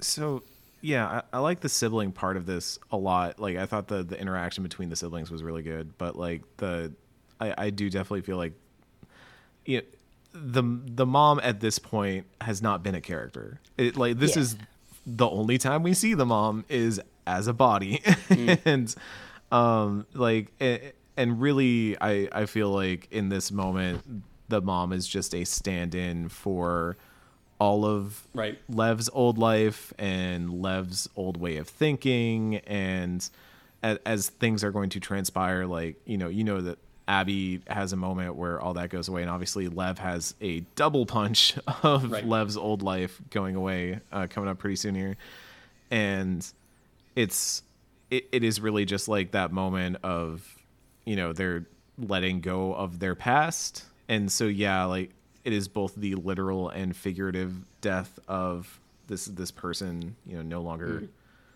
being a factor and all that. I appreciate that we don't see it. I think it would have a very different effect if we somehow saw Lev kill his mom. But yeah, but again, like, why? I mean, this is, I don't know. This is the issue I take with the game, is like it tells you these relatable emotional things with just a literal hammer to your arm. It's just like, here it is. And I don't find that very nuanced or relatable, or I don't want to say I find it like stupid. I guess I wrote that in my review, where I think the game, what is it like to lose your home because you're trans? Oh, you killed your mom. Is like, I think the game thinks I'm a little bit stupid. Like, maybe it thinks I've never also, lost connections with my family, so it's just like, here's how you do it, through horrifying violence. And it's like, all right. So yeah, I didn't like this part, I guess. But I am glad that we don't see it, and I'm glad that we don't know the mom, and I think like a lot of the violence in the game, and like you saw even before with Manny, like people die very suddenly and everyone just kind of has to move on, and I do like that sort of, like, I guess that feels very real, where it's like people don't die these dramatic theatrical deaths like in movies where you hold them in your arms while they have their last words. Like, I said, oh, that guy's dead now. So I was like, yeah, your mom's dead now. Anyway. I guess we could have brought that up with. I was thinking about it with Jesse again at the end here too. That like which characters are killed in like super long protracted segments, and which characters like are suddenly just killed off. Obviously, some people died dramatically. Yeah, and I'm still kind of like going back and forth on it because we had the episode where we talked about Nora and all that, and that still is like just hanging over a lot of how I think about the deaths in these games, and especially in part 2. And there are more segments like that in this one, like at the very end where a quote unquote death segment is happening, and you're like QTEing as part of it and all that. I mean, is there something this occurred to me while you were talking, and I'm just going to interrupt you with my half-formed thought. No, it's cool. Yeah. The theme of parental death is obviously a big theme in this game, and what does it mean that like the trans character also gets in on that, but in this very different way? And we never really see him struggle with it. Like the cis people get to, they spend the whole game grappling with parental death in various ways, and then this, and he's a side character, and he doesn't have to have the whole emotional arc that Abby and Ellie do, but like it just kind of happens, and it's finger quotes his fault, and then we just kind of move on. Like it sort of, now that I say it aloud, the game kind of does a disservice to his trauma in that way that it doesn't do to the cis characters. That said, I know there was a bullshit rumor that Abby was trans, which I think was not true, but I've always decided that it's true because I like it. And I'm just like, she's trans to me because I'm just like, that's cool. So so I feel weird being like, the cis people, blah, because I don't know, in my head canon, I think she's trans because I think that's cool. Yeah, it's interesting, and we don't get much time for like dealing with trauma here either, because things are getting worse and worse on the island, and things are being lit on fire, and we're like, we probably gotta get out of here. I find this part so funny. You know in the movie Titanic where there's the whole chase scene and the guy is trying to shoot them while the boat's sinking?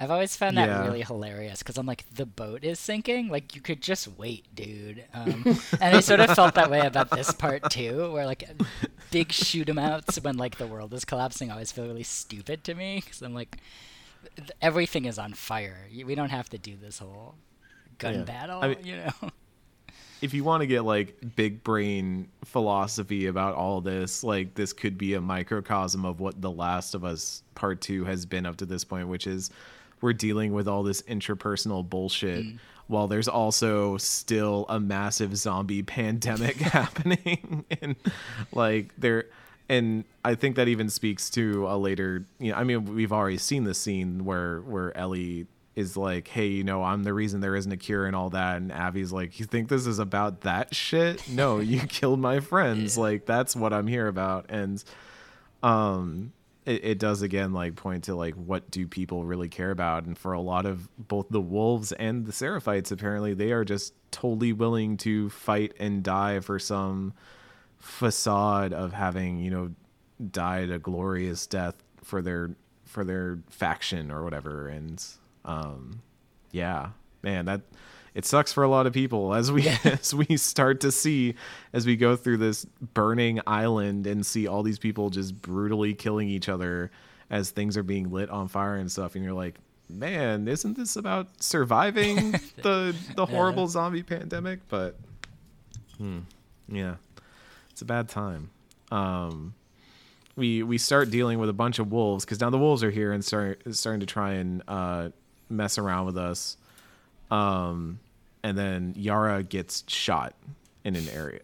Once we stumble upon a big wolf squad, Yara gets shot, and as Lev is trying to like get Yara up and get Yara out of there, more of the squad closes in and Isaac shows up, and so we get Abby gets Lev behind her, and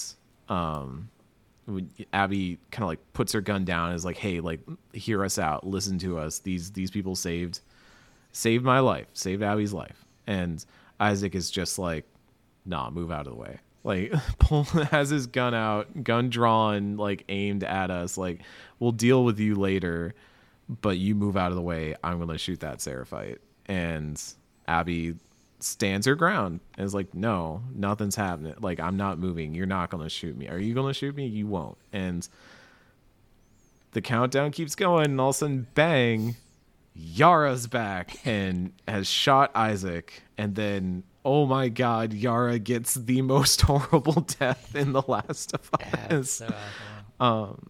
Yeah, like I was seeing that part where they all like, then the entire like squad of people all shoot Yara. I was like, oh, that sucks. That, ooh, ow, bad.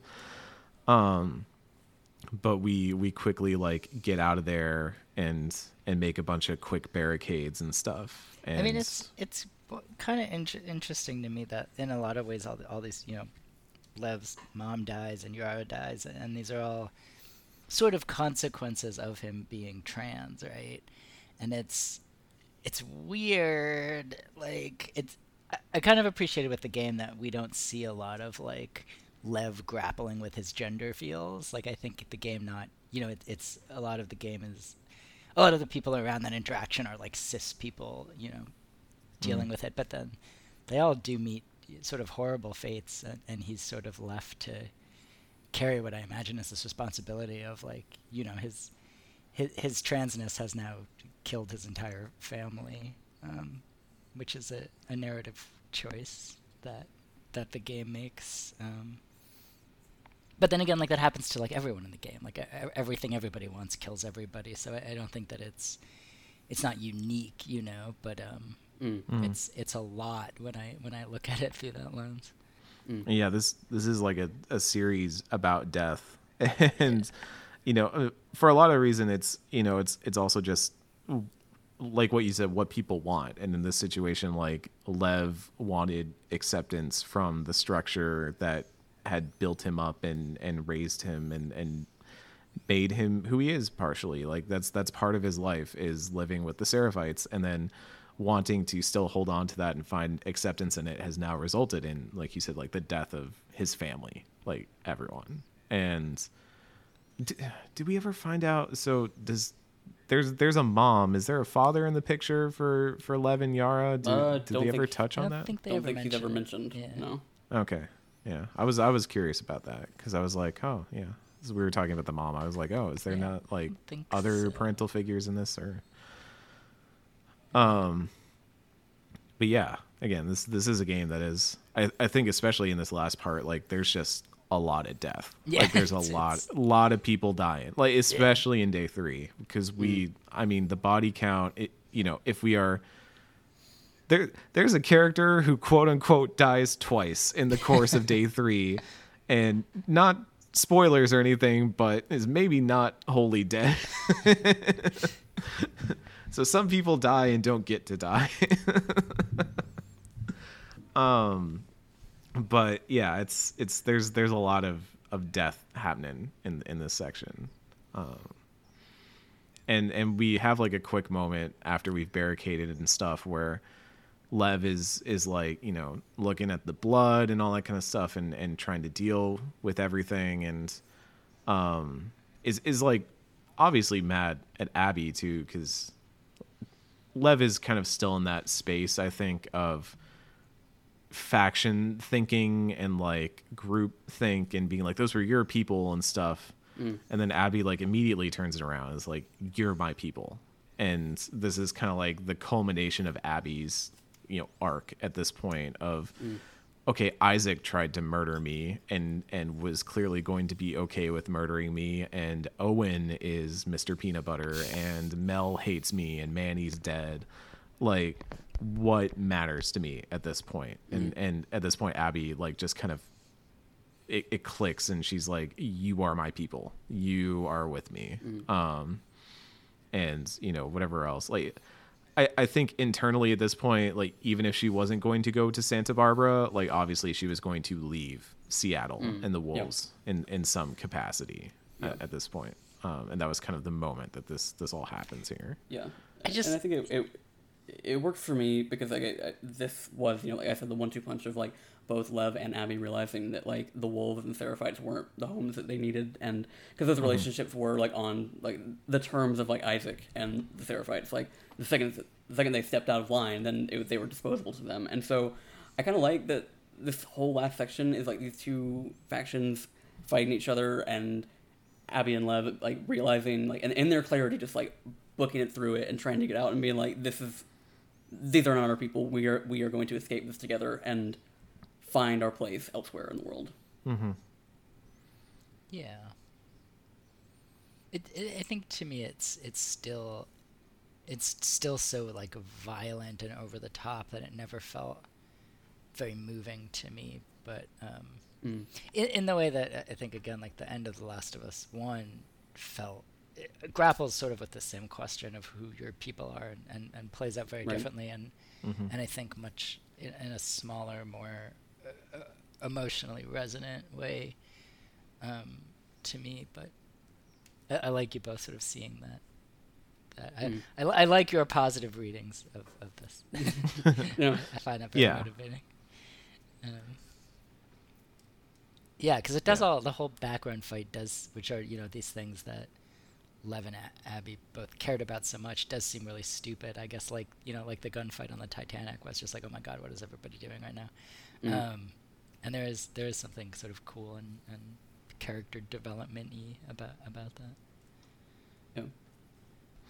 Yeah. I think there's also just like a level of, this is Abby still, throughout the course of her 3 days, I feel like she's grappling with like, what she did with, in Jackson and with Joel and all that, and seeing like how much death and destruction is happening around them and how many people are losing people they care about and stuff like that. I think there is an element kind of similar to what Joel had, though Joel's was a little bit more aggressive in the way that he discovered this, but it's like, a lot of the times, a lot of these people are like, what are you willing to kill other people for? And here it's like, what are you willing to protect? And what are you going to say, like, this is what I stand for above everything else, and this is who I'm with. And it's not because I'm just fighting in an army or whatever. It's not because I love living in my sick football stadium box apartment. It's like, it's what really matters to me.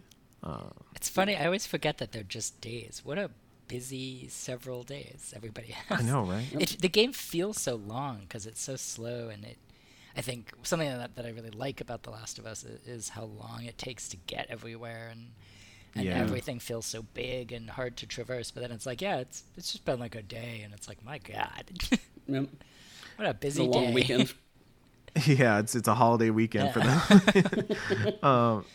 Like I had that moment in between the like kind of prologue or whatever you want to call it, Ellie's day one, where they're like, okay, we're setting off, and then they're like, okay, we're here in Seattle, and they talk about how long that trek was and how dangerous and which routes they should take and stuff. And I remember like thinking about it again here in day 3, or I guess Ellie's day 3, but when they're talking about going back to Seattle or back to Jackson and what routes they're going to take and stuff, I remember thinking like, oh yeah, I wonder if like, if this was more like The Last of Us Part 1, if we would have played those sections, and if this would have been more like that, and what this game looks like if it didn't do like I think it is interesting to look at what parts of The Last of Us Part 1 they left behind and what they chose to focus on instead. Instead of having that long, we could have had a long build up to eventually dealing with Abby at the very end, whereas here like we just jump forward so we can have some additional time with Abby and seeing that side. I think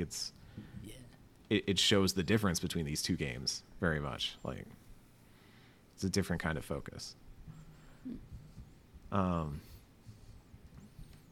yeah, we get this really like really, really cool, even by I've talked with some people before where I've had conversations about like what games are really impressive on the PS5, and I've not played Ratchet and Clank yet, to be perfectly fair. I don't think I've played Returnal yet either, but I don't have a I've PS5. seen some gameplay of Returnal, and I've not played like Ratchet and Clank, so I can't speak to that. But whenever like I've had people tell me like, oh, we just got a PS5 and we're playing stuff on it, and you're like, what are the good stuff? Last of Us Part 2 looks really good on a PS5. Yeah. Especially with the update, like this whole section where you are like running through these fields, and you're on horseback at one point, and you're like shooting guys off of horses, and there's like fire everywhere, and just all the lighting that it's doing and stuff. Like I had moments where I was like, oh right, this was a PS4 game. Yep. Like they And got that system sounded like it was about to take off, like in Is a it shuttle. jet engine? Like, yeah, because like I was playing it on a launch PS3 or PS4, so like I'd had it for like oh god 7 years at that point, and yeah, just like one of its last things it ever did was playing this game for me, and it held together pretty well, surprisingly enough. But it did feel like there were points where the game did feel somewhat held back, and I guess like in terms of like, you know, it was running 30 on the PS4, Yeah. so like, you know, playing it on PS5 it just feels better. Just feels like it's kind of, you know, finally reached its peak. I'm so glad you're on the 60 FPS side now, Ken. I It know, took shut up. so long to get you here. It was I'm so I feel happy. like me and someone else I won't implicate for the sake of their privacy, but both once admitted to each other that I don't really understand FPS. Like, if as long as it's not stuttering, I Right. super don't care. I was gonna say that I'll probably be kicked out of games journalism for this, but given that I don't have a job right now, come at me, podcast listeners.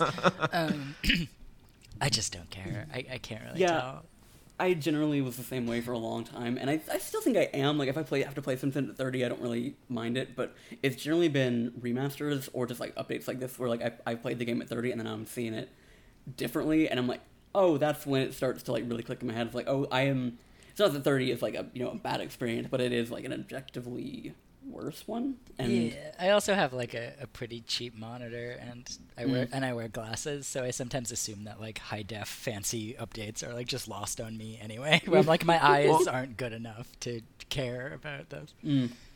That's my thing, is like I got to the point where I was carrying, and even now still, like I only have 1080p monitors. I haven't even gotten a 4K anything at this point. And or even like a 1440p for my computer or anything. And I'm just like, I would rather, like 1080 is fine to me right now. Yeah, it's fine. But like having a really stable high frame rate just like makes, especially like action heavy games, just smooth. Like it's just buttery smooth in a way that's like I thought would have always been like, oh, you know, it's the graphics or whatever. Like, no, it's just like having frames look like they're naturally flowing into one another. And like even indie games that are like fairly not as like realistic graphic intensive, but are just like smooth looking indie games that are at like a how did Tim Rogers the first time I met Tim Rogers was at a demo when he was showing Video Ball,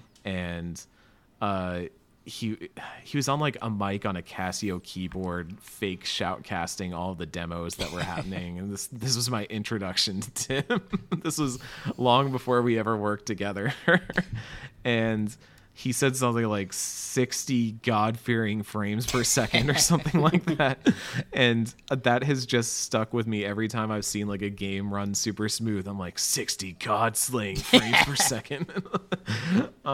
Yeah, it's but it really does, like when you see it, it's good. It looks good, it moves good, and it means there's not like those hitches that make you suddenly like your brain suddenly goes, oh right, video game. Like I think that's the best part about it, is you don't have those little moments that make you go, oh right, this is a video game. I feel like if all this higher level tech could just come to me, I would want it. That's how I felt about like the PS5 and the Xbox X, where like, you know, I got permission to get one for work, but then it's like, okay, you have to find it. And I was like, nope. Like, no, I have no time for this. I don't care. Like if you know, a 4K monitor showed up at my house, I'd be like, oh, sweet. But like having to do literally any labor to get it, I am immediately no longer interested. You know, like waiting in sneaker queues and all that kind of stuff. I'm annoyed that Xbox. the PS5 is so hard to find, because I have this PS4 that I bought from a friend, and I blogged about this, but it started beeping and it won't stop beeping, and I can't fix it, and it makes me insane, and there's no cause to it, and like the internet is full of fixes and none of the fixes have worked, and I was like, okay, I'll just get a PS5 and I won't worry about it. But you can't get a PS5. So now I just like never turn it on, and I'm like, well, this is a waste. It just sits here uselessly. But the minute I turn it on, it just goes crazy, and it just beeps endlessly. I think it's trying to eject itself, but there's nothing in it. It's some kind of built-in issue with the PS4. It makes I was gonna say that sounds like something's like touching the disc tray internally in a way. I cannot fix it, and it makes me crazy. Maybe there are cockroaches in it. Are like PS4s notorious for like cockroaches? Yeah, I've heard this. Oh god, it's up off the ground for this very reason. But yeah, it drives me bonkers. I don't know. I guess one day there'll be PS5s. I guess I could buy a new PS4. They're probably pretty cheap now, right? I don't even know. Oh yeah, they are. Maybe that's what I'll just go buy a new PS4. They closed the GameStop near my house, so I can't go and. Oh no! I know. Damn. Well, we're gonna need to buy Abby a new backpack because she loses it in the middle of this whole section. Which I was telling Ken. So again, as I've been playing these games, I tend to stream them in my friend Discord, which Ken is also in. And boy, the way I phrased that made Ken sound like he's not my friend. All my friends. My friend Discord, which also includes Kenneth. But yeah, no, I remember remarking a few times, I was like, I feel naked without a backpack in this game. Like, it does not feel right to not have a backpack in this game. But, you know, we do one last little fight with a heavy, which I enjoy a lot. I think is really fun. Oh, this is the fighting game player in me where I was like, yeah, that's right. I frame trapped this guy. Wake up, dragon punched him. In It's Last fucking of Us gnarly though. Part 2. Like, cut through like the side of his face and his like jaws hanging off. Yeah. Like it's one of the weird because like I mean yes, The Last of Us is violence, but it doesn't always feel like. How to best phrase? I mean, it usually feels like very just like matter of fact to me, a lot of the times. But this one was like the closest, like most grounded way they could get to something like a God of War like money shot that was like a lot to me. Yeah. And like at multiple times it's like, oh, I won the fight. Nope, this dude's still going. Like I would have given up well before the jaw hit, where like once Abby had made it clear that Abby was not going to get messed up by the hammer. You know what? Islands burning, I'm good. Like, you want me to help you get to the boat? Like, I'll help you get to the boat. Let's go. Yeah, I guess to me, right, the big fights, like, there's so much going on, and then I have to, like, do this big fight, and it just felt, like, tedious and annoying to me, and I'm just like, oh, come on. Like, I'm so busy. And maybe that's, like, part of reviewing. If I weren't reviewing it, but I'd be excited. Right. But I also tend to hate boss fight type things generally. So I think I was just like, ugh, sheesh. But Abby gets to like Abby's been working on those guns. Yeah, like it does feel very Abby meaty gets to flex those guns. the whole way back, the cutscene where Abby and Lev, after this point where you have murdered the hammer dude and find a rowboat and start rowing back to the mainland, like Lev is sitting there very sad and shivering. Like Abby gives him the coat and all that, is trying to comfort him as like the island is burning and people are just dying in the background. And like very World War One. Like I'm surprised I didn't see any like bayonets on rifles or anything. Like I was like, this is just messed up. But they're like rowing away and Abby's got this like very tender look on her face, like very caring, you know, again, older sibling sort of thing. And I just kept saying like, Lev, will it make you feel better just watching me row back to shore? You want to watch my guns row us back to shore? You look at my big strong arms row us back. Will that make you feel better, Lev? No, when you get to punch stuff as Abby, I appreciate that. Like we had the section with the Rat King where you have to deal with that one little guy that breaks off at the ends, and yeah, I beat that thing to death with my fists, and it felt great. That part, the worst. You think you're done with it, and then there's one little surprise right at the end. So mad. So we get back to the aquarium where everything's totally cool. Yeah, we go in through the back door and find Alice and the pipe. So we have clearly caught up to the events of Ellie Day 3. And then we go into the big area and we find Mel and Owen, who are obviously, dead. very dead. And Abby is, grieving and sobbing and heaves a little bit and is going through stuff. And Lev goes over and picks up a map. So remember when I remarked back during Ellie Day 3, like, hey, did she drop that map back there? Yeah, she definitely dropped that map back there. The biggest fumble of Last of Us Part 2. Game losing fumble right there. So at this point, obviously, Abby's pretty pissed and has probably pieced together some things because we then show up outside the theater and Abby is talking about what we're going to do to him. So Abby clearly believes that Tommy is still around and is the one who did all this stuff. And Lev is coming with us. Lev is totally down for the vengeance murder train. Lev is ride or die at this point.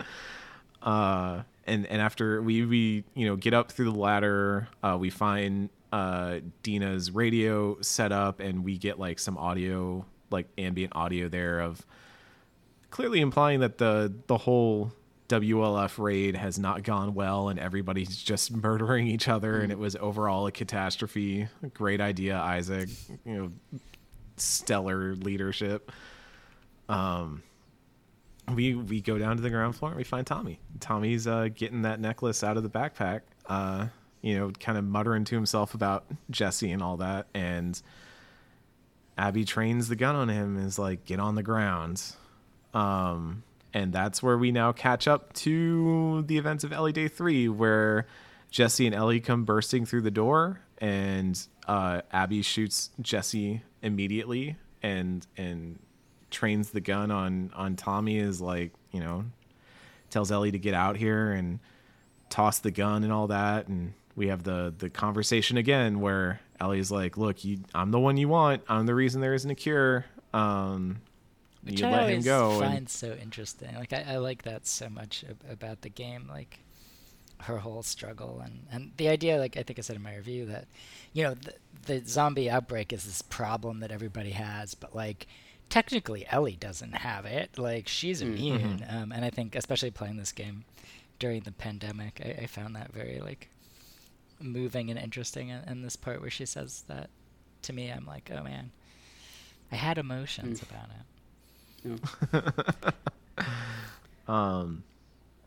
And Abby clearly does not care. Abby's like, no, you killed my friends. Like you murdered all my friends. Like where did you think this was going? And as we're about to shoot, Tommy bounces up and slams Abby. Lev gets him in the leg with the bow, and then we blast him right in the face. And Ellie grabs a gun and runs back into the theater. We tell Lev to hang back as we chase Ellie up into the theater and behind the curtains. And then that whole section behind the stage that every time I walked by it, I was like, man, this looks like a combat section. Well, now it's a combat section. And this is the section that I knew was coming. I actually didn't know which character you played in this. I just knew that there was a part where the two intersect and you have to play as one or the other. I just knew that they fought at some point. And I mean, other games have done this as well. Shout outs to Nier Automata for doing this very, very well. But I thought that this was just gameplay wise like really freaking cool because by all accounts, like so you are Abby and you really don't have conventional weapons. Like you pretty much just have like you need to kind of melee grab and all that. And it's very similar, as you note in your notes, Ken, to the David fight in part 1. Where you have to kind of improvise things and it challenges you in that way. Meanwhile, Ellie has all the equipment that Ellie theoretically has, including a machete that Ken made sure I picked up when I played this game. Yeah, so that's an instant kill, no matter what difficulty you're on. So that was exciting. But this whole section, like first up top, and then especially when you go down to the second level, after you literally slam her through the floor and you go down to the basement level, and now Ellie starts crafting, like, she got me with one of those explosives. Like, I straight up died because of one of those explosives, because I was like, what's she doing over there? And I tried sneaking around. I saw it sitting on the ground. I was like, the fuck? Oh my God. And it blew up and killed me. Like, it's really cool. I like this. I like it when games do this, where like Transistor did the same thing, where they're like, okay, now an enemy has the same abilities that you do. How are you going to deal with that? Did you and then all also play Echo? With this indie game from a couple of years ago. Echo. The The TLDR it has is like the really.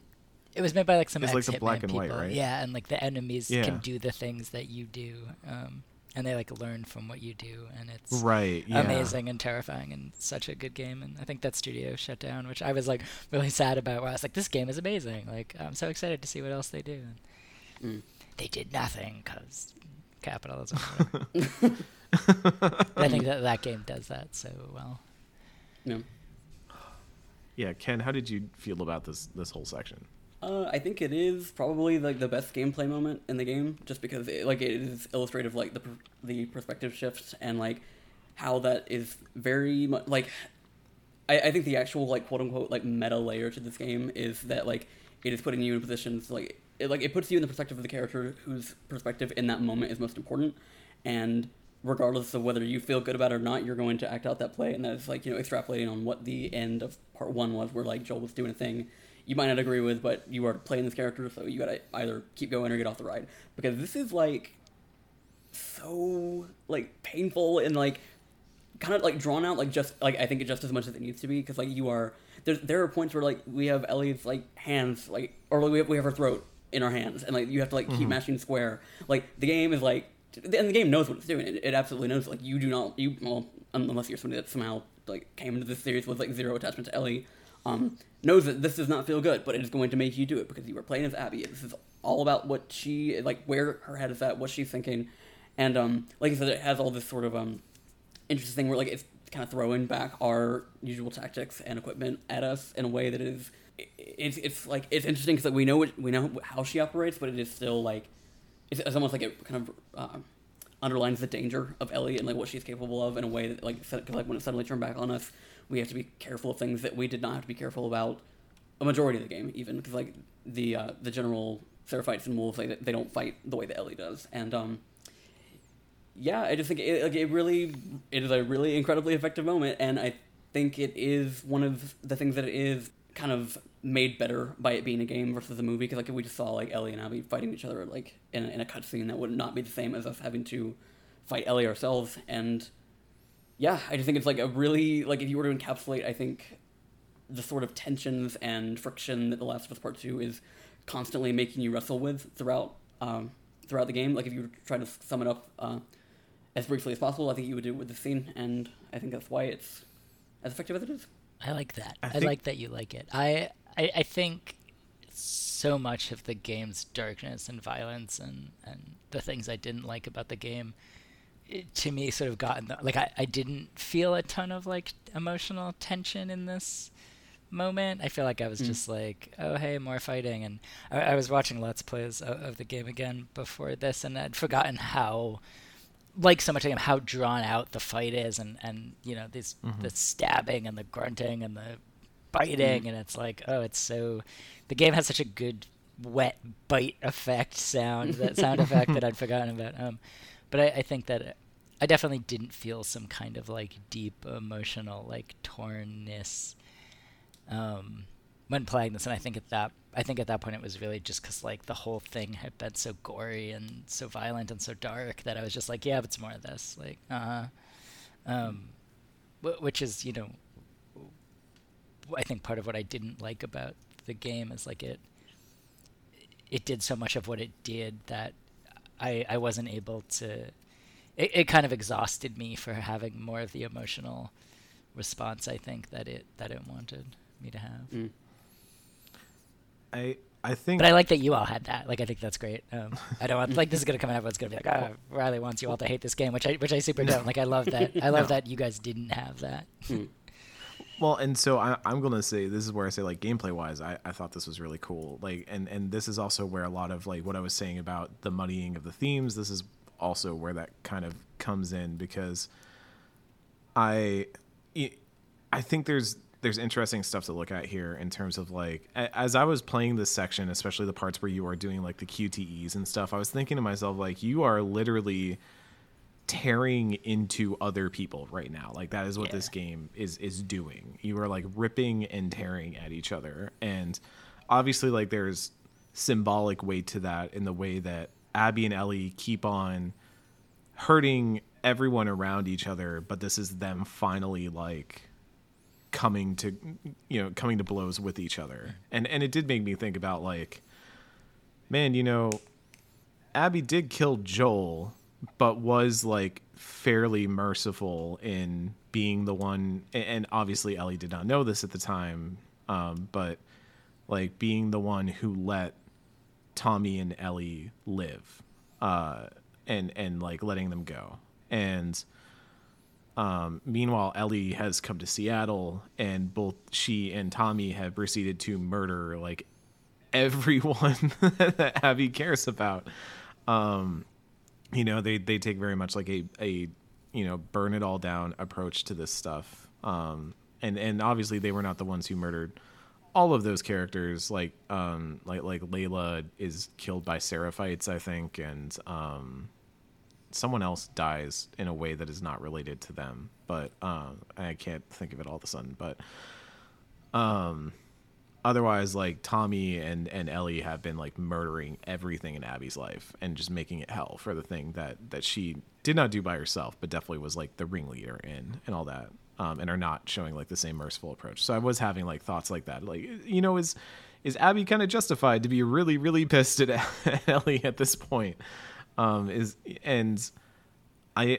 think the thing I came to ultimately here is that like it is interesting that it puts you in Abby's shoes when I think traditionally most games would have wanted you to be in Ellie's shoes, because Ellie is like the theoretical like carried over from Last of Us Part 1, has been like the traditional protagonist, whereas here like you're playing as the person who was the antagonist for so much of the game, and are given good reason to want to, for that character to want to fight Ellie. And can you make a good point about like, this is what these characters would be doing. This is not like a choice that the player is making necessarily. But I think every time a game does something like this, it just takes like examining why it does that. Like I was thinking again about Nier Automata in this, where you have the section in that game where you can play as A2 or 9S, and they both kind of have their individual reasons for wanting to fight. And, in A2's case, it's maybe a little bit more like, stop being such a whiny dude, 9S, and 9S is a little bit more like, a little bit more in Ellie's camp, where it's like, not wholly misguided anger, but definitely like a lot of anger that they're trying to express. And so I don't know, like the thing I came to the scene with was I don't know like what commentary it's trying to make on this revenge stuff, and what it wants us to feel in this, like, because it's both a really cool gameplay segment, but like, does it want me to feel sorrowful that this is happening and that these characters are coming to this, or does it want me to feel like there's always justified revenge, there's always justified anger, and who is the one who's going to be mature enough to set it down first? And even then, like, I think that could have been interesting if Abby makes the choice to stop it herself. But instead we have like the very end scene where we are like, Dina comes in with a knife and is about to like try and stab and murder you, but Abby flips it around and holds the knife up to Dina's throat.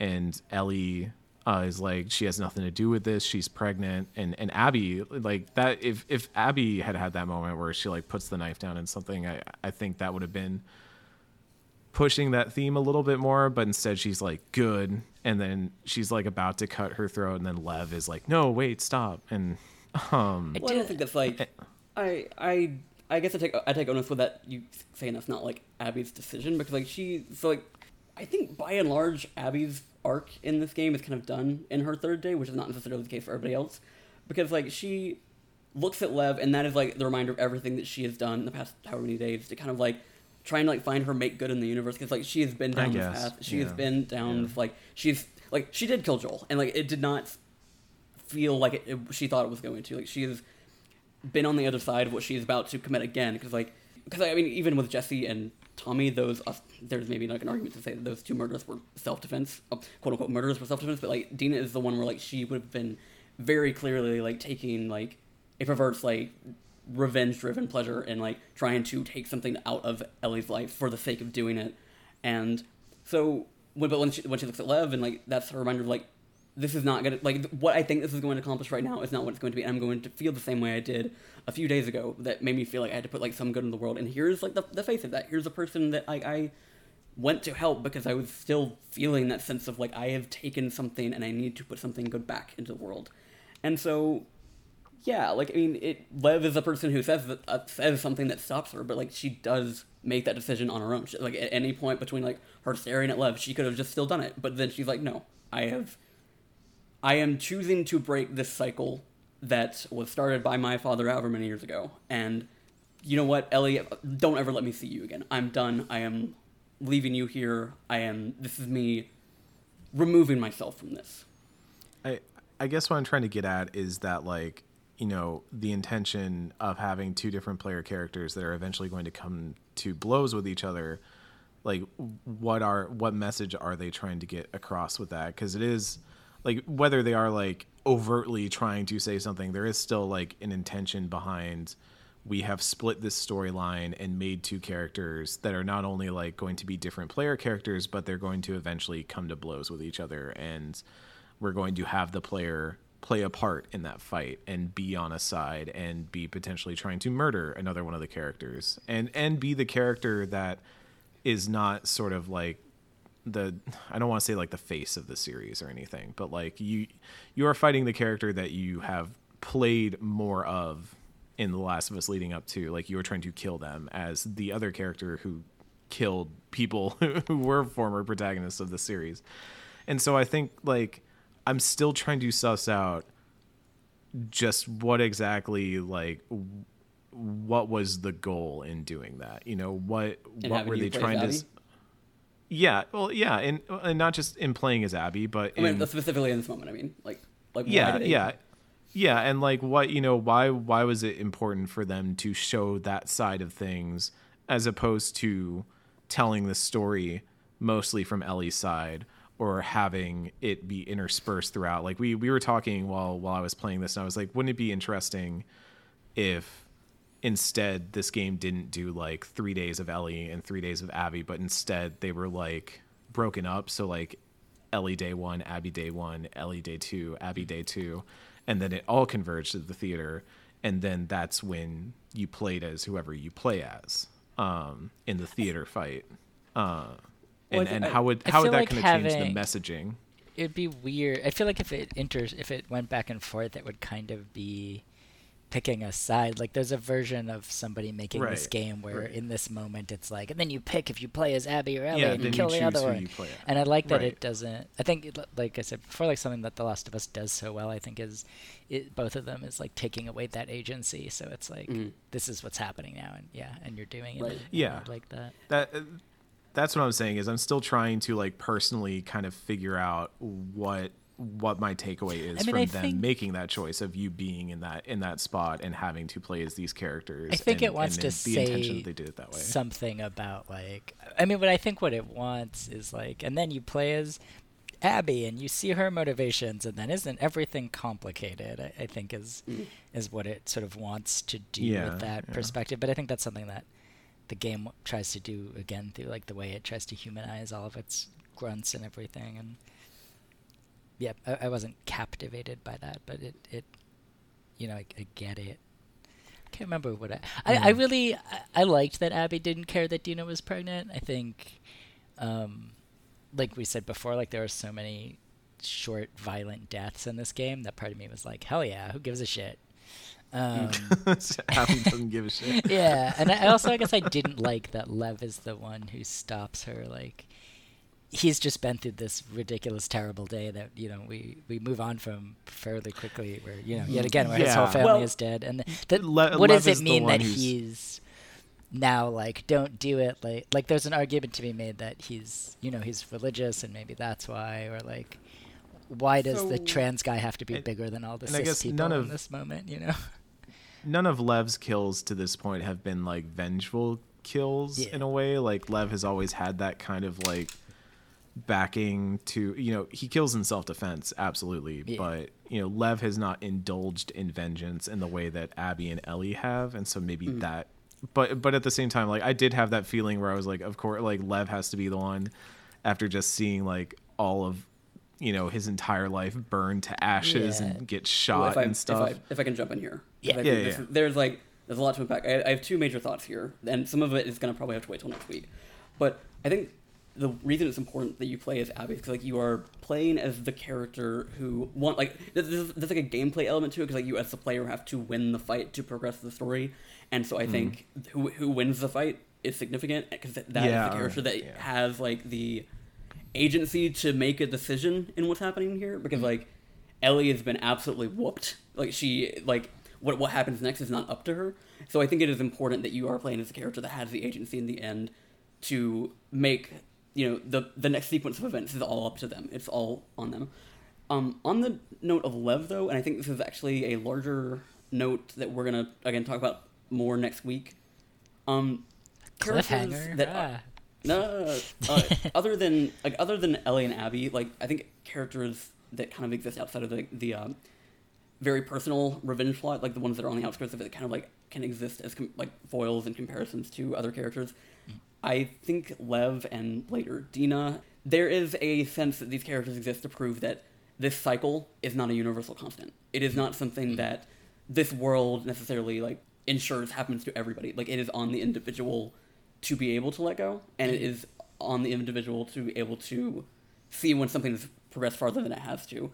So that is my reading on Lev being that's like, Abby, no, this is too much. That's so interesting to me, because it's something I hated about the game was this way that I felt like the game was just saying this is inevitable and this is what happens. And so I like that perspective a lot, as opposed to the ungenerous way I saw it as like, here are these side people, who are minorities compared to the protagonists, cast in these moral high ground. Don't do it rules. Right.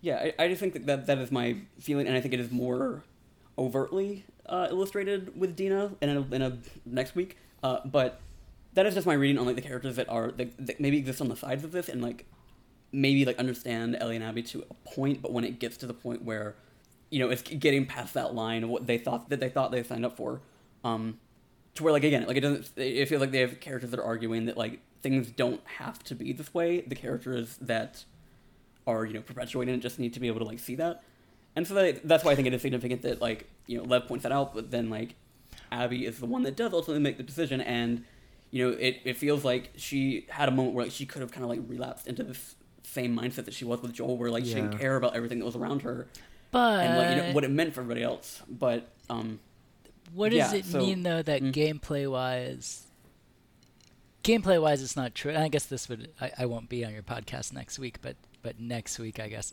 drives that comes next in the game, drives that home. But you have all this idea about breaking the cycle, but like as the player you can't do that, right? Like you're stuck. Something that bugged me about the game in the next section was like, oh my god, we're still doing this. Like I felt like, is there something to be said for that? Like the choice to break that stuff is always made like out of your hands, and the choice to continue it is put on the player to like keep hitting the QT. Like this sounds really reductive to say there's a QTE to do more violence, but not to do less violence.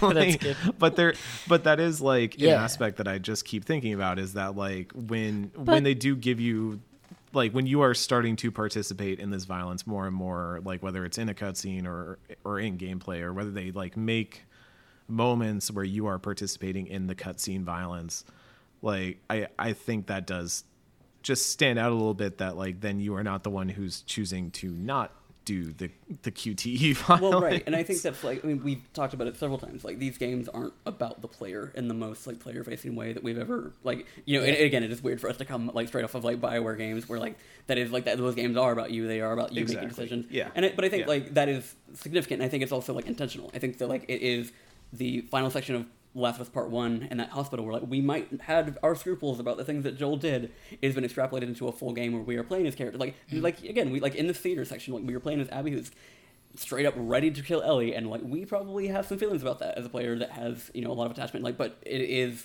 all these other options we talk about, like they are our views on these things, not necessarily the characters. And I think like it is significant to like have a game that does not allow you that choice, because like the characters you are playing as cannot see any other option.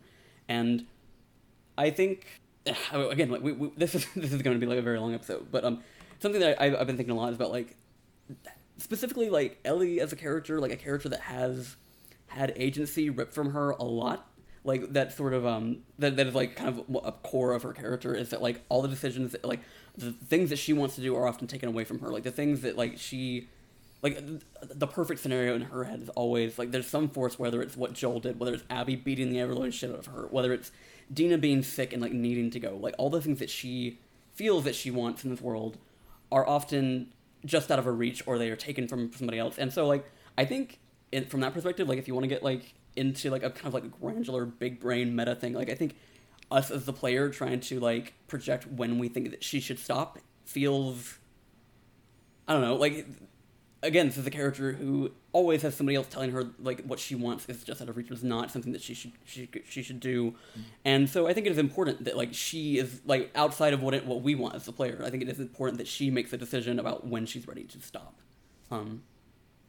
Yeah, I'm just saying that like how would these moments change if like you were doing the choke out as Abby and then Lev like starts yelling at you, or you're like about to slit the throat, and you have to like hold down the button and like the meter pulls up, and then you hear Lev call out, and that's when you can stop. And then maybe if you do go through with it, there's like a short.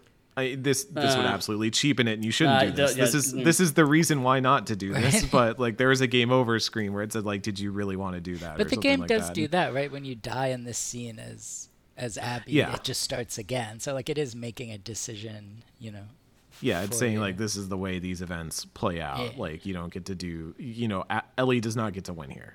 And so I just, that's all I'm saying is I think it's interesting the parts where they, you know, you are taking part in moving it forward, not in a gameplay sense. And this is something that I just felt like happened more often in part 2 than it did in part 1. And so that's why I feel like I'm thinking about it a lot, is like, there just seem to be a lot more QTEs and a lot more like times where there is like quote unquote cutscene violence happening versus like gameplay violence. Yeah. And I think the ways in which that happens, especially because it usually corresponds to much more intimate violence, much more like up close and personal and struggling, versus like Last of Us Part 1, and also with like named face characters and all that, versus like Last of Us Part 1, where even when you were doing it with that stuff, it was like, oh, nameless thug number 3 is going to get impaled on a glass spike or whatever. Like it's very different, and it does like speak to what this game is talking about in the ways in which like the people we love and care the most about can get hurt, and we can hurt people that, you know, might be cared about by other people. Like you can develop attachment to different people, and so now we're in this situation where we have 2 characters that we individually care about, but they want to murder each other. So how do we feel about that? It's a lot, like I was saying at the very beginning of the podcast, this is a lot more complicated stuff to deal with. Like there's just a lot of layers to this. And so I also understand why like it doesn't do it for some people, because I think this is like a more, I'm not even gonna say like complex, but this is just like a different kind of story than The Last of Us Part 1. I think it's more intentionally divisive, like in a way. Yeah, that's a good way of putting it. Yeah.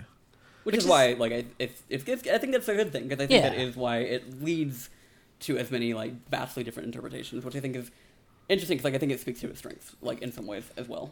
Yeah, I think it's something...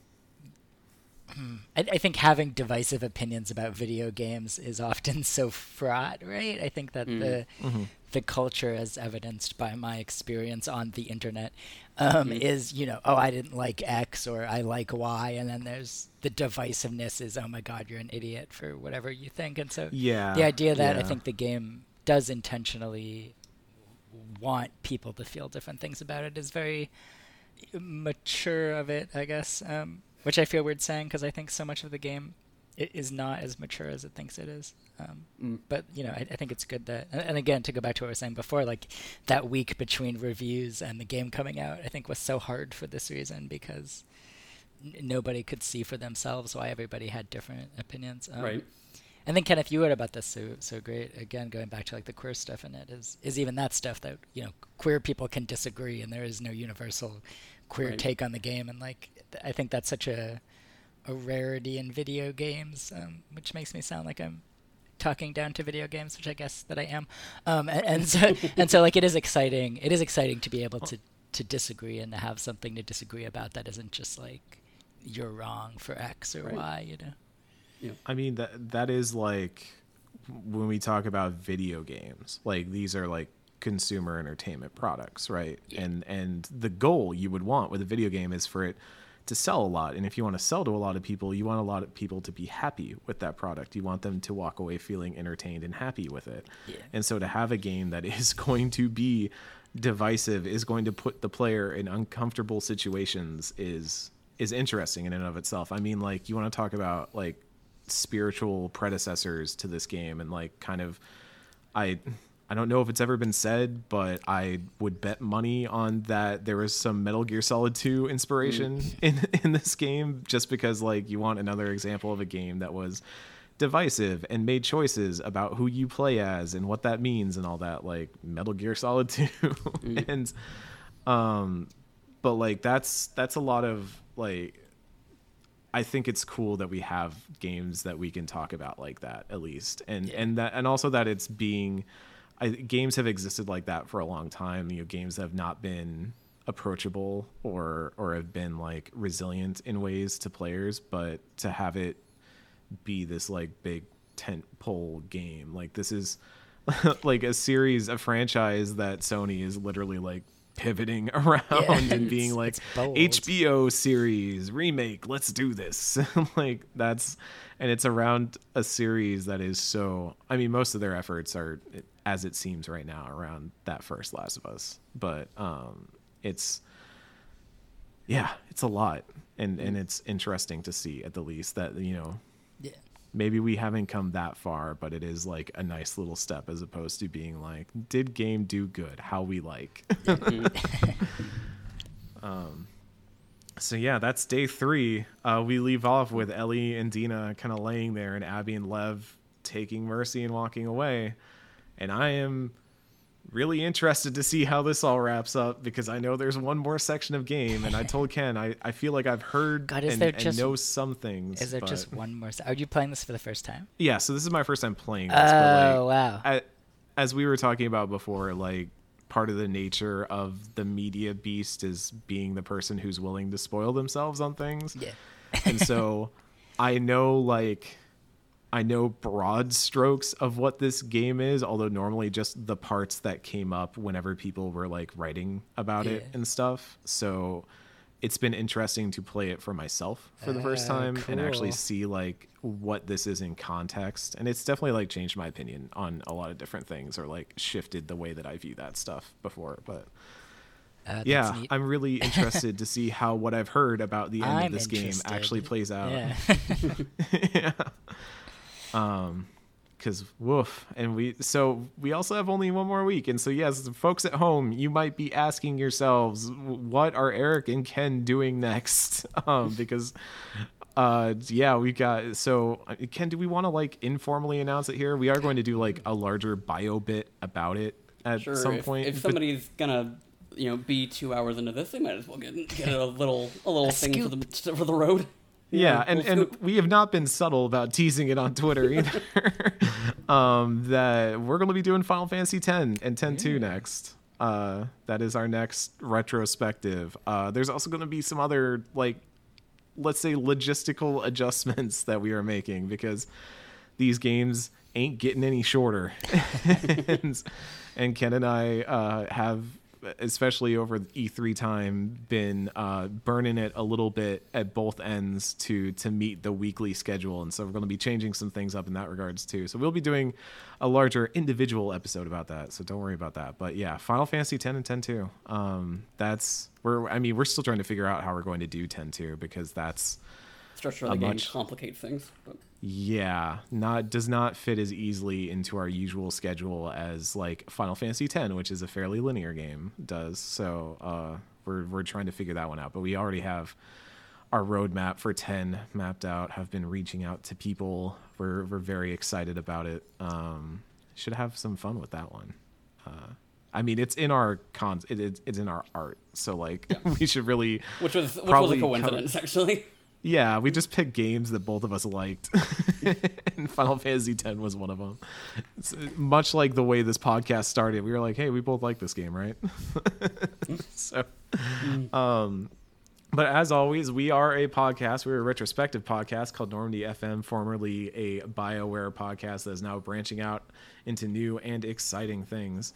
I'm just pulling up my thing now to look at our list because we have a patreon.com/NormandyFM, where you can go and support the things we do. Help me and Ken keep up with costs, which I think we both. Are you going to play? Where are you going to play Final Fantasy X, Ken? I got it on everything, so I'll figure it out. Yeah, I'm debating whether I'm going to play it because I have a disc copy of the PS4 because I got the special edition when it came out for the PS4. But I'm thinking about playing it on my Switch. But yeah, I would say I might do it on my handheld because I've got Vita, which Vita. Yeah, the indestructible Vita. Yep. Yeah. It does mean life, persevering, everlasting life into the zombie pandemic.